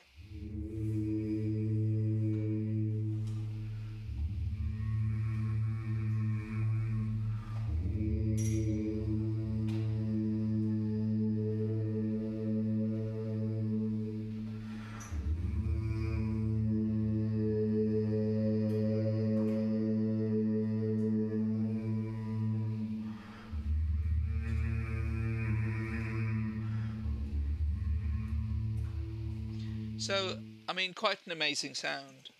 And I think I'm starting to come to the conclusion that I think sound and music and religion and ritual and belief and spirituality, whatever you want to call it, are kind of so bound up together that you can't really separate them. I mean, I'm I I'd like to think that I'd agree. spirituality and religion are people are what happens when people try to understand the feelings you have when you listen to music. So it's almost like music comes first. You make music, you make sound in a ritual context, And our ideas of spirituality come up because when you listen to that music, you have these feelings, you have these emotions, you have these experiences that are beyond the everyday, and music takes you to those experiences. And we have to try and understand them, and we construct spirituality and religion in response to music, I think, in some ways. Um, I think that that's the way. I mean, it's a bit of an extreme claim to make, but they're so tightly bound up together, understanding and meaning making and music, that I don't, and sound and acoustics, and that I don't think you can separate them. You're in good circles around here, bringing up that that context, because that's what we're all about. We we love we love alternative history around here, because it's just a lot of stories that we haven't heard, kind of taking on different contexts and viewpoints, which is good for us. But when it comes to people of high academia, and you know they're they're little less tenuous for speculation, right? But us over here, lay people, content creators, we can speculate, but we do that off air, or other times, not when we're having these conversations. But that being said, there is this kind of thing that should get brushed a little bit. There's this this middle ground between academia and just normal conversation, and the allowance of creative imagination to be able to come into play, because there is something that's real about that middle ground area, that conscious area of speculation and intuition, that even high up government officials can say that they've hired clairvoyants before to try to track down people, and somewhere they try to remote view people. So, there's a lot of mystery, and I really respect everything that you've brought to the table today. It's amazing. There was a couple, I have like five following questions, I think, Sure. before, and then any more sound samples you want to bring up. We've covered a lot of ground here, and this is incredible conversation. Um, but I wanted to start by mentioning, you brought up the Romans before, and I read Vitruvius's book, the 10 fundamentals of architecture, and in that it blew my mind of his the Roman theaters, which I didn't really know about before. I knew about the Colosseums and a lot of these other very important pieces of architecture, but the theaters were heavy, and possibly the most highest architectural feats and their most prized possessions, because they were heavy into the acoustics, and they were doing some crazy, like putting like bronze almost trumpets or ears in corners underneath seats and things like that. And I was wondering if you had any more context on the Roman style of acoustics, if you could enlighten me, please. Yeah, it's really interesting. Vitruvius is the founder of modern acoustics, and he got some things wrong. So some of the things he did, he did certain things architecturally that he thought would affect the acoustics, and they don't. But you're right, he was making bronze vessels, I don't know what you call them, Yeah. vases, massive vases, and putting them under specific places in the seats so that they would resonate. And we do that in recording studios now, where we put similar sort of bell-shaped jars in the wall to capture specific frequencies and to reduce unwanted frequencies in the studio. So they were trying to tweak the acoustics. And you asked before, how did this early physics and prehistoric physics, how did they do that? Well, they did it through trial and error mostly. Yeah. They did it by knowing, oh, if you do this, it has this result. Frankly, that's all that science is. All science is you take an apple and you drop it, it falls, and we call that gravity. But it's just trial and error. If you drop it, it keeps falling. Yeah, okay, that's a law then. And similarly, acoustics. You build a theatre, a Roman theatre, and you build one slightly different shape, and you go, oh, this one sounds better. And we made the angle of the seats different, so let's stick with that angle of seats. And yeah, and then they did some maths and think, oh, well, that angle of seats seems to mean this, so yeah, we'll do that. And a semicircle seems to work nicely. And if we put a big wall behind it, when we put the wall, when you're building an amphitheatre or theatre, a Roman theatre, you have these sort of semicircular seats, but then there's a flat wall at the front. And they'd have built this bit by bit. And when they put the wall up, they'd have suddenly gone, oh, that changes the acoustics quite a lot. Oh, that's important. Let's do that. And when they make the wall flatter, or when they plaster it, it changes again. And they go, oh, when we put the plaster on, that's better. So let's make the plaster really shiny. Oh, that bit that's got marble on, we can hear the echoes off the marble. That's great. Let's have more marble. So they learn about the reflectivity of plaster and comparative reflectivity of marble just because they were builders, and they weren't deaf, they weren't stupid, and they observed the effects of what they did. And they built these incredible acoustics. I was in one in Turkey called Aspendos, and it's one of the best preserved Roman theatres in the world, and they still have opera there. And one of the reasons they have opera there is you can stand on the stage at the front, because we tried this. My son was down at the bottom because he couldn't be asked to walk up the stairs, and I was right at the back, and we could talk to each other quite comfortably. And this is a place with a 3,000 capacity seating. So imagine standing at the back of a 3,000 capacity theatre and trying to talk to someone at the front, even if it's empty. You just wouldn't be able to hear each other. But because of the shape of the seats and because of the acoustics of the space, sound travels right to the back in the most amazing way. And because there's an open roof, but there is some enclosure, it has this beautiful acoustic. It's that combination of the circularness, the sloping seats, the flat wall at the front, the materials they use, so the plaster and the marble, and then a lot of care produces really quite beautiful acoustics in the space. And of course it's the beginning of theatre, it's the beginning of formal performance spaces where large audiences sit and listen to music and to singing and to acting. So they cared a lot about their spaces. Some of the work we did was reconstructing Roman music. There are some there's not much, but there's a few little bits of Roman hymns, and there's a little bit of Greek musical notation, and there's a few things we have. We did one thing called Hymn to the Muse, which is only had the words, and Steph Connor is this singer who reconstructs the lyrics melody from the shape of the words, because if you say up, you tend to go up. So she kind of used that to create shapes to the different words, if you see what I mean. So we came up.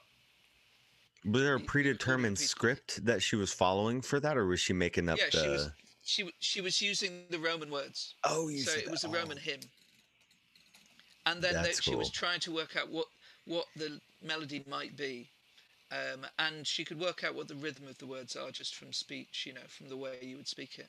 And she played a Roman harp to go with it. And actually, I then did this project called Dub Archaeology, where I took all these recordings I'd made and added synthesizers. You've heard some of it on Spotify, I think. As my other alter ego as Professor Chill, I had synthesizer sounds and lots of different sounds. I'll play a bit of that if you don't mind. And this one's called Hymn to the Muse, and features Steph Connor as well as various electronics. And so what is this? This is your synth right here. This is a really nice sine wave going on. Starts with just some big synthesizer pads, and then the harp. It's a lyre, not a harp, actually. And then Steph comes in singing after a while. Maybe I should skip on. I'll skip on to somewhere in the middle of it so you can hear. Well, and send me any of these. I'll plug them. I'll put 30 minutes of music at the end of the show. Even. Oh, great. So nice. Here we go.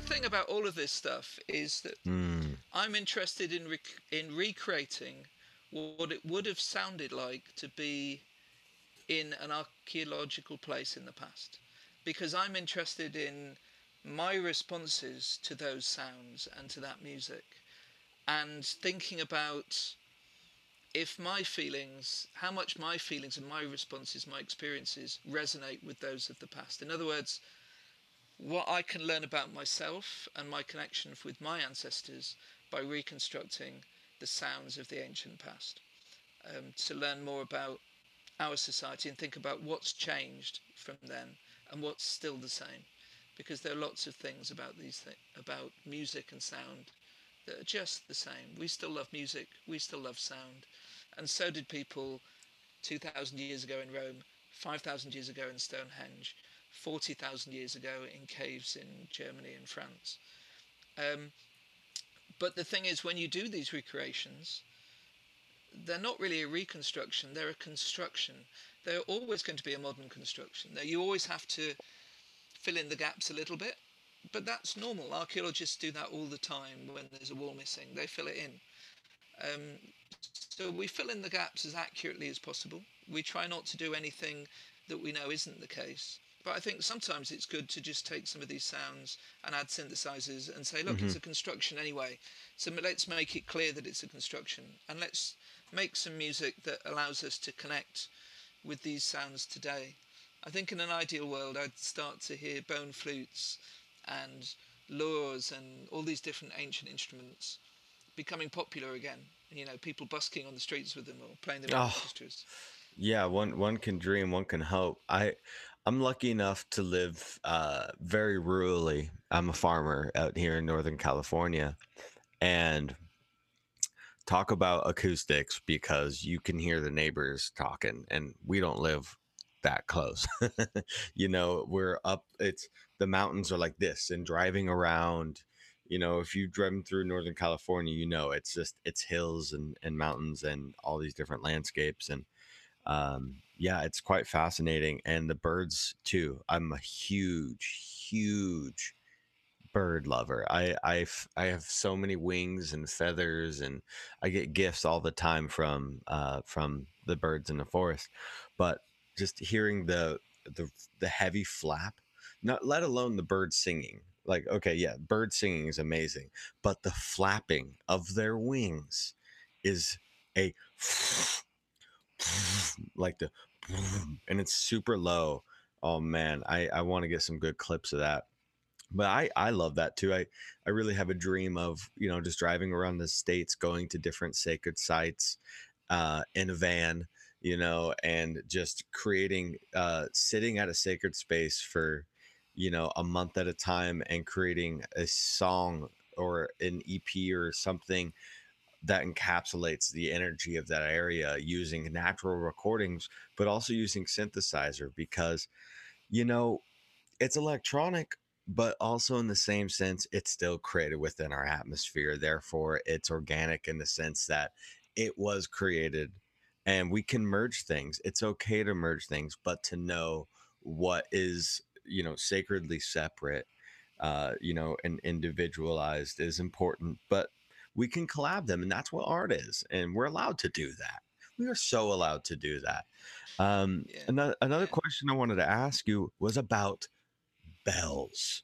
Bells are a huge part of history, but they're also a mystery. Why do you think we lived in a time with all these bell towers and then that just all of a sudden stopped? What stopped the bells from being rung? Well, some of these earlier bells are these ones in China, and they're the Qing or chime stones, and they ring like bells. And like bells, they have non-harmonic partials. So, in other words, the way the sound is constructed is quite unusual. It's not like an octave and a fifth in Mm, the harmonics of the sound. So, it has quite a characteristic sound. And these stones sound like bells when you hit them. And then they created these metal instruments that they also play that are based on they're the same shape as the stone ones. So bells have a quite a long tradition that people in cathedrals in Christian culture would ring these bells to bring people to church, and they would have stone bells before they had metal ones. stone bells are older than metal bells. So that is, you make a good point. Bells are things that you hit and they ring. Well, originally they were stones, but then we discovered metal, and we discovered that metal, if you shape it in particular shapes, ring. And the bell towers in Christian culture, but also in lots of temple cultures, they stick a long way up in the air so that people know where they are. So that if you're in the countryside anyway, you know, oh, right, it's this time. I need to go to church. It's kind of a way of acoustically calling people. I mean, in Islamic culture, they sing instead. They sing from the tower. Um, in Tibetan culture, they do different things with bells, and you have singing bowls and different kinds of bells that you ring in different ways. Um, so I think when people discovered metal, and they discovered the strange things that metal did, like hitting a drum, you hit a piece of metal, it rings. Um, I think that goes back to flint, or chert, I think sometimes you call it in America. If you hit a piece of flint, which is what prehistoric people made all their tools out of, you know, the earliest axes, and you light fires with it. If you hit it, it rings, and the better the quality of the stone, the better it rings. So if there's a load of pieces on the ground and you want to work out which is the good piece, you tap it, and if it goes bing, then you know it's a good bit because it doesn't have many inclusions, it doesn't have knots inside. Um, so people were used to the ringing sound of stones and these bits of flint from probably hundreds of thousands of years ago, from when humans first started using tools.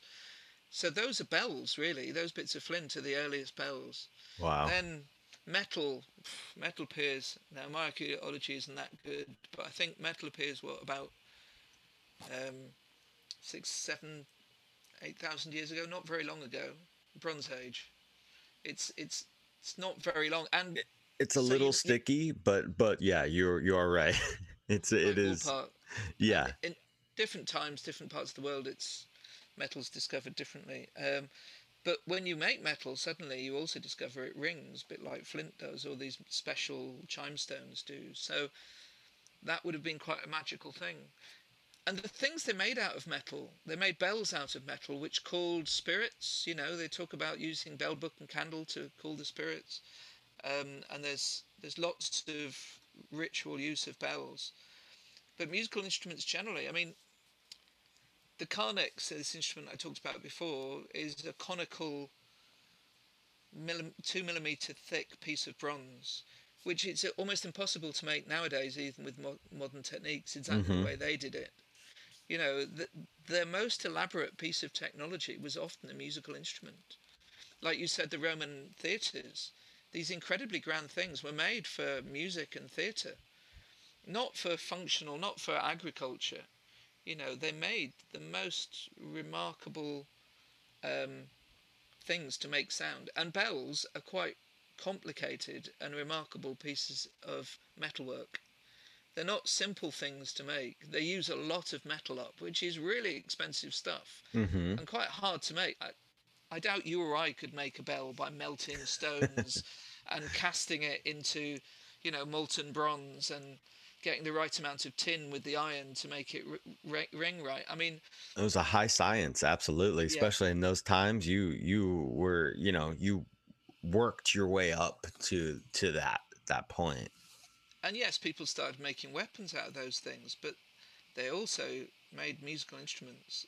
And perhaps the musical instruments were more important to them than the weapons, because the weapons defend your body, but the musical instruments defend your soul, and that was kind of your spirit, and that was kind of more important in a way, I think, to people. Oh, the trumpets of Jericho. There's even some. This is going down a way speculative route, but some people say that those old copper cannons were actually blasting special hertz, and they were sound cannons, which is a whole side tangent. I haven't done much research on it, but thank you so much. That was a huge, broad, awesome understanding of bells, and I really knew you would have a good answer on that. Now, I have two more questions for you. One is there is someone who is fascinating in history to me, especially when I look at, things like Hermeticism and alchemy, which are things that fascinate me in the Renaissance period. I love the Renaissance period. It is so crazy. Like everybody was up to their neck in mystery and mysticism and magic and masonry, and everything was going on during the Renaissance period. It was a height. It was the Renaissance for a reason. There was also a lot of other brutal things happening, but we won't talk about that. We'll talk about the strange mysticism in alchemy. There was a character named Robert Flood who had um, this series of work, I guess. He was an astrologer and a physician or a physicist. Uh, and he created this thing called the Sounds of the Spheres, or Music of the Spheres, where he Yeah. created the zodiac alignment to specific notes that correlate to celestial understanding, because he was an astrologer. Now, what do you think about that? Well, the music of this, I mean, the Renaissance is triggered by the rediscovery by Christians of Roman texts and Greek texts, because the Islamic culture had kept those books, whereas a lot of them had been burned by the Christians as pagan or whatever. So they rediscovered medicine, they rediscovered all these things, including, I think, some of the stuff that gave them information that led to the music of the spheres. And I think it lines up with some of the ideas in Roman culture. But obviously, discoveries in astronomy and astrology are all kind of intermingled in the music of the spheres. And some of it is kind of undeniably true, and was how we understood music theory until really quite recently. The Hmm. music of the spheres was a dominant idea of how music works. And actually, if you look at sound, sound is a series of oscillations. So you understand that if you have a single photo and then you take another photo and another one, if you take 24 a second and play them 24 times a second, you get a movie. You start to see it as, instead of a series of single images, you see 24 a second as a moving picture, a stream of images. And similarly with sound, if you hear 24 hits in a second, you hear it as a single continuous note, a bass note. And we call that 24 hertz. It's a low frequency, but it's a waveform, it's an Mm-hmm. oscillation. So, if something repeats 24 times a second, we hear it, that's the lowest bass note we can hear. If it repeats 440 times a second, we call that the musical note A. That's what we call A, it's 440 hertz, and an A above that is 880. So music is all oscillations. It's something repeating. If you slow down below 20, you start to get a period of oscillation we call rhythm. So if something happens once a second, we call that 1 BPM, or crotchet equals 60 oscillations a minute. Um, and we have lots of oscillations. So we have bars in music where 4 beats in a bar, and you might have 16 bars is a sort of length of time. So music is all about these repeats and frequencies and oscillations, and it goes into, oscillations go higher into the ultraviolet. When they get much higher into microwaves, and that starts to become light. If you slow down from light, you get music. If you slow down from music, you get rhythm. If you get slower oscillations from rhythm, well, between the two you get vibration. So about 10 hertz, that's 15 hertz is vibration, 10 hertz is a rhythm, 2 hertz is a rhythm. 1 hertz is one oscillation a second. What do we call one oscillation a second? Well, we call it second. It's time. If you have 60 oscillations of a second, that's what we call a minute, right? 60 seconds is a minute. 60 minutes is an hour. And what's an hour? An hour is, well, 24 hours is the period of time it turns the Earth to go around in a circle. That's a bass note. That's a bass note. It's just a very, very low bass note. We can't hear it, but we perceive it because we see it get light and dark. So it's like something getting flashing on and off, you know? So we can't hear it, but we can see it. So we perceive it, and it's like something going boom, boom, on and off, bang and stopping. light, dark. It's if you slow that down even more, you get a day, and then you get 365 days, 364 and a quarter days. That's the time it takes the Earth to go around the Sun, which is another oscillation. It's a sine wave. It's a pitch. It's a very, very, very low bass note. How do you And then you recreate have that Jupiter. with a synth?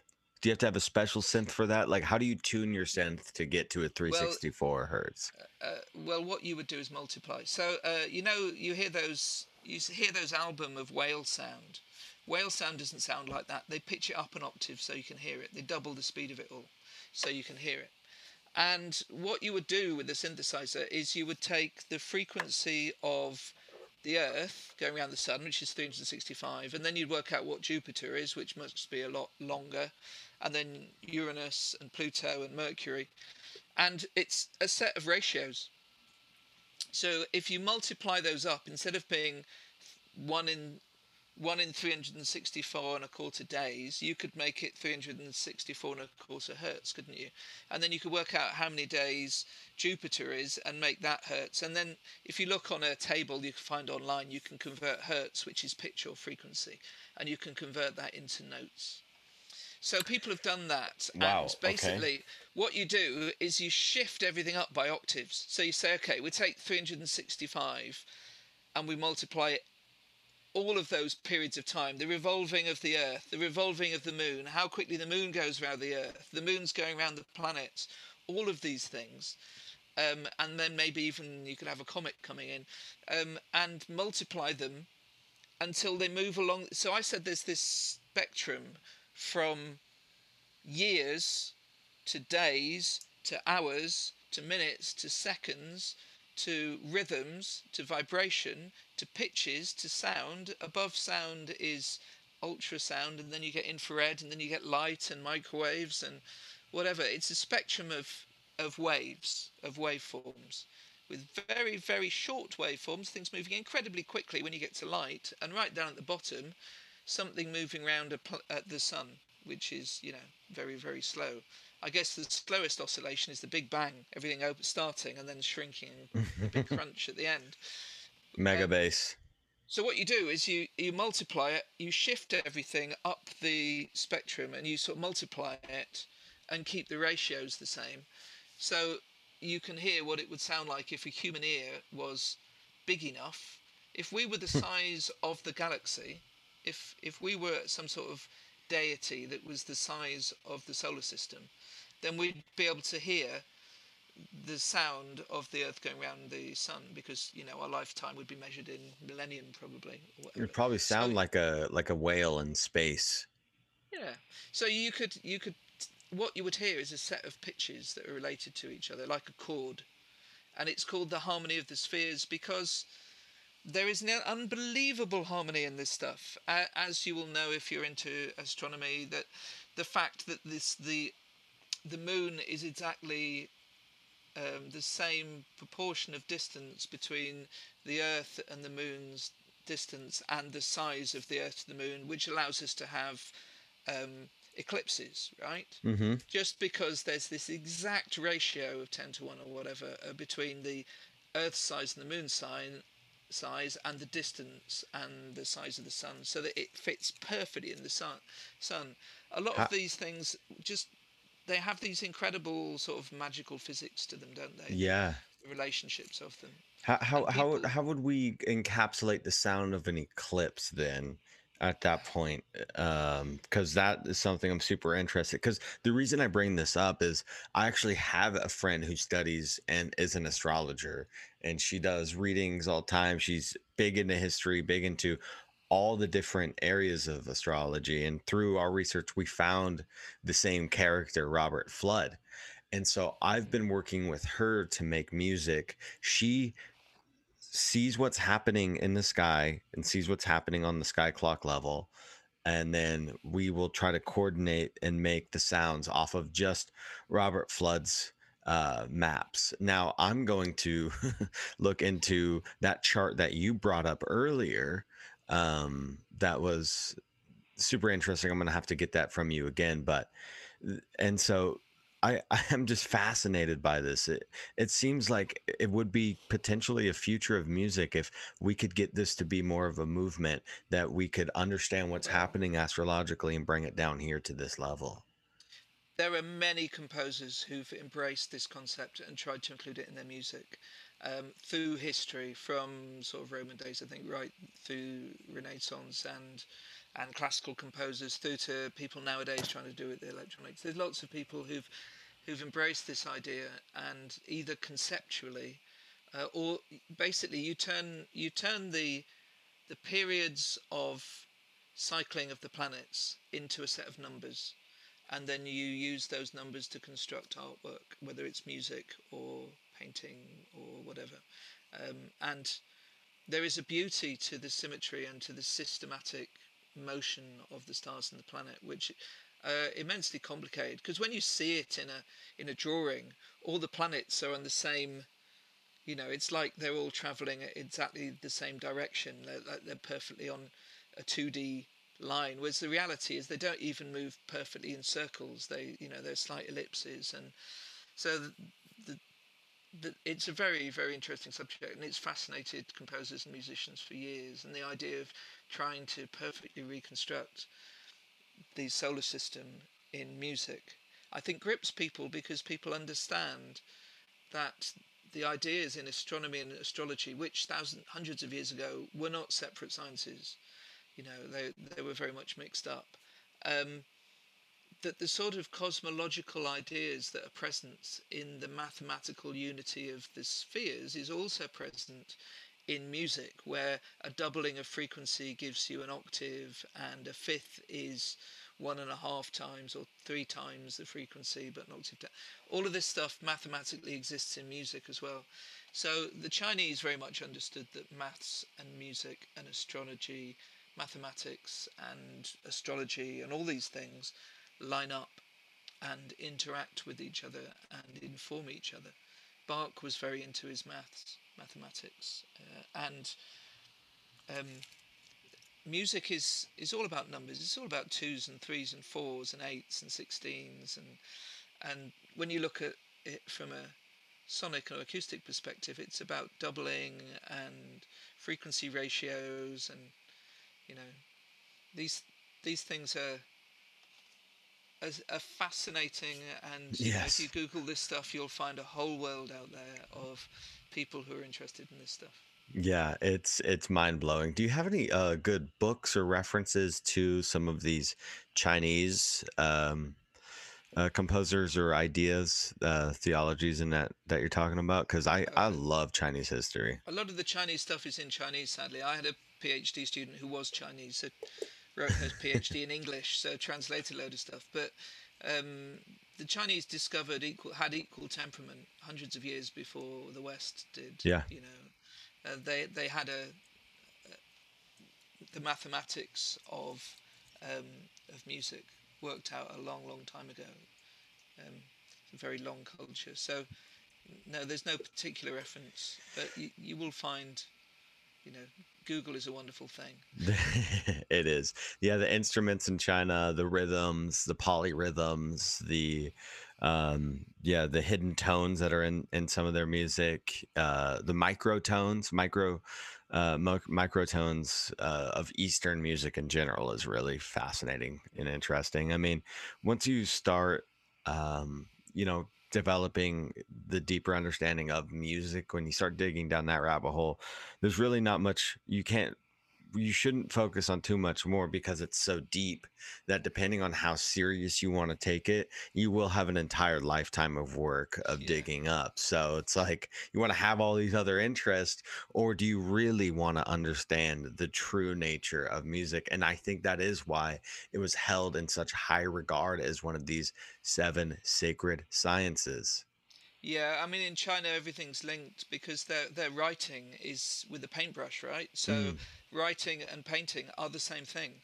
They're not separate. So art and literature are are the same, and similarly, speaking and music are the same thing because in China you have these three tones. So if you say jing going upwards, or ching going flat, or ching going down, it means three separate things.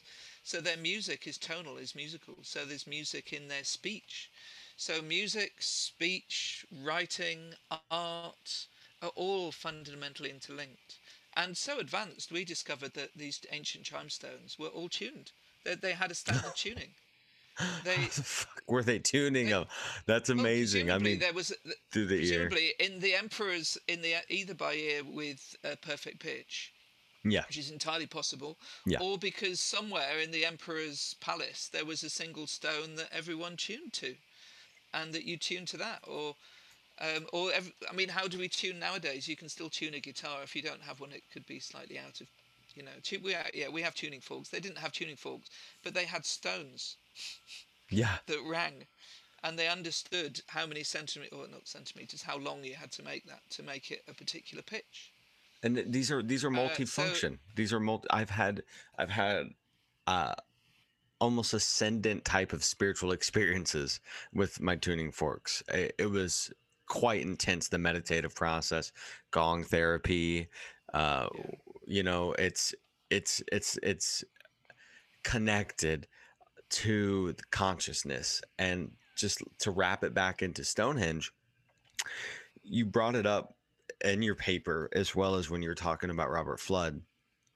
Time, time, celestial timing, the sun rising over the stone, time being expanded, maybe even bent through our perception of consciousness, the slowing down and halting of that through reverberation. Music is almost like a time shift, a time channeling of sorts. And I'm wondering what the clock aspect of Stonehenge is, and if there's any sundial aspects there.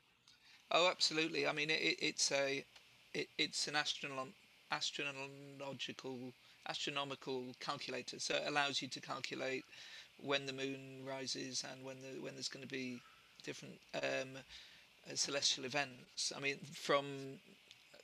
there's been lots of work looking at that. There's stones that are placed which allow you to do all sorts of complex calculations.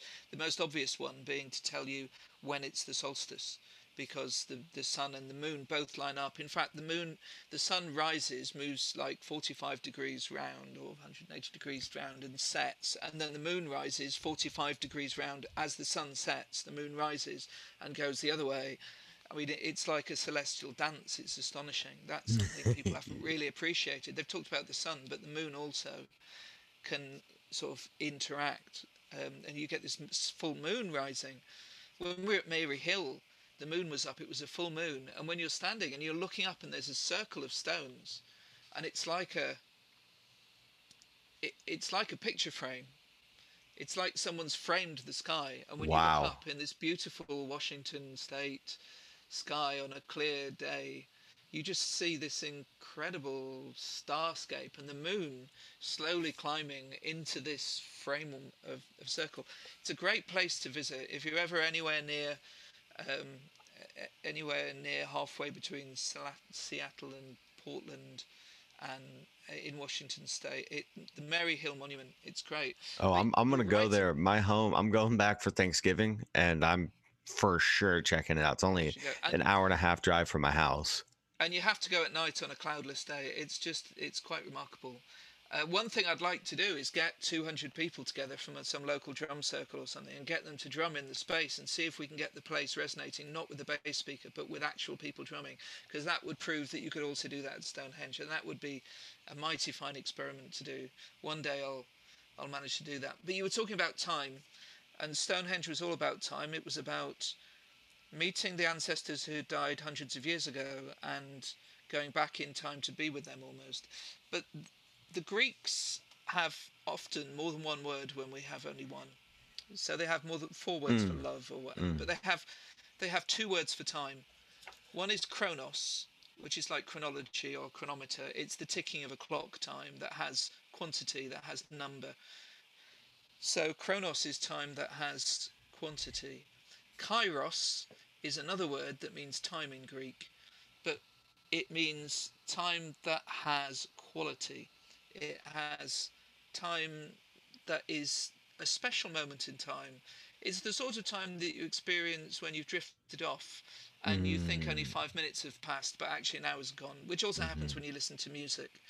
And music has the power to take you from a chronos state of mind, which has quantity, and it's the ticking of the clock, and it's the everyday time, into kind of magical time, into kairos time, this How do you spell special that? moment in time. Kairos? Kairos. And kairos is a concept I find really useful because it's also the time that we experience when we have trance experience or trance like experiences, whether it's the mildest trance when you're listening to a piece of music and, like I say, you lose track of time, or whether it's you've been on a dance floor all night and suddenly the lights come on and it's 6 in the morning and you think, how Yes. did that happen? Or it's Yes. the sort of the trance experience at more extreme when people have all, these possession trances or trances that people have when they take chemical substances, and which they've done for tens of thousands of years, and they go into an altered state of time. And the standard way that you can tell that someone's been in a trance is that it has a symptom, and the symptom of trance is loss of time, loss of perception of time. And it's not because time has disappeared, it's because you've gone into a chronos sense of time where time is different and it doesn't tick anymore. It has quality, not quantity. And we experience that in the special moments in our lives when we're not looking at the clock. When suddenly you've been talking for 2 hours to somebody on a podcast or whatever, and time's just gone past. Whereas if you're sitting watching the clock, 2 hours goes incredibly slowly. Time speeds up or slows down in our perception, at least, in lots of different ways. Not just when you go faster and approach the speed of light. Time speeds up or slows down in our understanding of it. And Kairos makes sense of that and makes sense of entrainment, which is where we link into a certain time. So Stonehenge is a place of Kairos, not of Chronos. It's a place where you would go in a Kairos sense, in a Chronos sense, where you would want to go on the solstice on a particular date, a day that had quantity. But when you were there, you would take part in a ritual that would take you out of time, that would take you into experience, into a point where you weren't thinking about the ticking of the clock, or you weren't waiting for the rising of the sun, or maybe you were waiting for the rising of the sun, but the experience you having was an other one, a one of altered state of consciousness, or which is another word for kairos, I guess. And music is one of the principal ways of achieving those kairos states, of those altered states of consciousness, those spiritual moments, those moments of special meaning, whatever you want to call them. Music is how we use it. Sometimes we use music to make people dance, and dance is what makes people go into those experiences, but music is nearly always there. Yes, sometimes people sit in silence, um, but more often than not, they don't. More often than not, in those spiritual contexts, or that even when you're just having a special moment yourself, there's a piece of music playing in the background, and it plays an important role. So music has this incredible power to alter our perception of time, and that's, I think, what's going on in Stonehenge, and that's one of the reasons I figure there was music at whatever ritual happened at the solstices in Stonehenge. Where, to put it in context, there may have only been 20,000 people in the UK at the time. It was a very small, sparsely populated place, and 5,000 of them were at Stonehenge at a time. We know that because of they found a load of cattle bones, and anyway, they've estimated about Wow. 5,000 people in at once. So imagine 1 in 4 of the population of the whole of the UK collecting in one place. Maybe not every year, maybe every 30 years, to celebrate, the passing of a great leader or something. Travelling by boat from Scotland, travelling from all over, from Wales, maybe bringing a giant stone with them. Who knows? It's it's an amazing story, and I It think is. music is still a part of it. The Stonehenge Festival happened for many years at Stonehenge, a kind of hippie festival, which was brought to a halt because it was damaging the archaeology. But after the Druids complained about being stopped from celebrating to the European court, um, the government had to allow people again to celebrate. So now every solstice or every equinox, you can go to Stonehenge for free You can go into the stone circle where you're not allowed most of the time, and you can do what you want. There'll be other people there, and people wait for the sun to come up, and they do that every year. It's a good tip if you're ever in the UK and you happens to be near one of the equinoxes or the solstice. Go to Stonehenge, and you'll hear people making music and having their own kind of contemporary experience, and it helps you to think back and what it would have been like. Takes you back to what it might have been like, what it might have sounded like to be there thousands of years ago. And if there's one thing to take from this podcast, it's next time you go to any archaeological site or any kind of sacred site, don't just look at it, listen to it. Clap your hands, see what comes back. Shout or sing, see what comes back, see what it's at. Listen to the sound of other people or the sound of birds or the sound of the wind. And it's important to do that, because a lot of these places were oral cultures where sound was important as vision. Our culture is all about vision. We write things down, we watch television, we look at screens. But that's not our tradition. Our tradition is speech and listening. Mm-hmm. So you go to these ancient places, listen, because it opens up a whole new perspective, I think. And that's what my research is all about. I gotta give it to you. This is we went through a lot in 2 hours. Yeah. And How long's your show usually? Well, we do 2 hours. 2 hours. I mean, I've done a 4-hour episode. We don't like to go less than 2 hours, because when we're talking about such big, deep topics, there's all these little subtle details that will slowly bring themselves to surface over the time of conversation. And so I have notes that I pre-write, and then I write notes as we're talking, because there's just so much.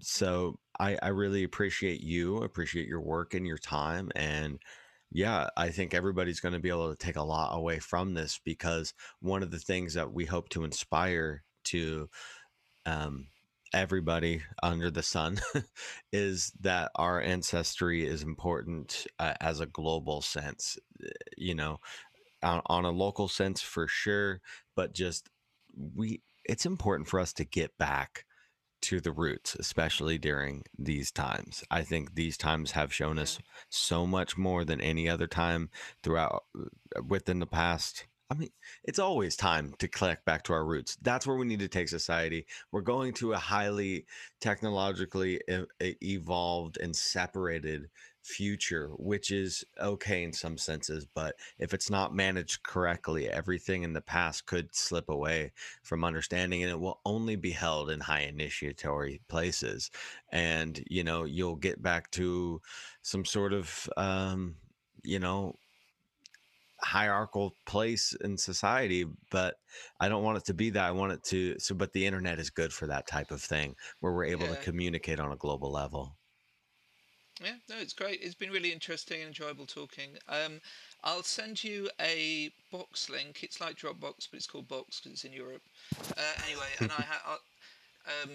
I'll send you a link to that, and it'll have a whole set of sound files that you can use and access. You'll also find that I've got a YouTube page that has a load of video files on it that are related to this stuff. So there's a load of stuff on my YouTube page which you can find if you Google. Oh, amazing! But I'll send you some links and some audio that you can add in, and let me know when you've got it ready to put out.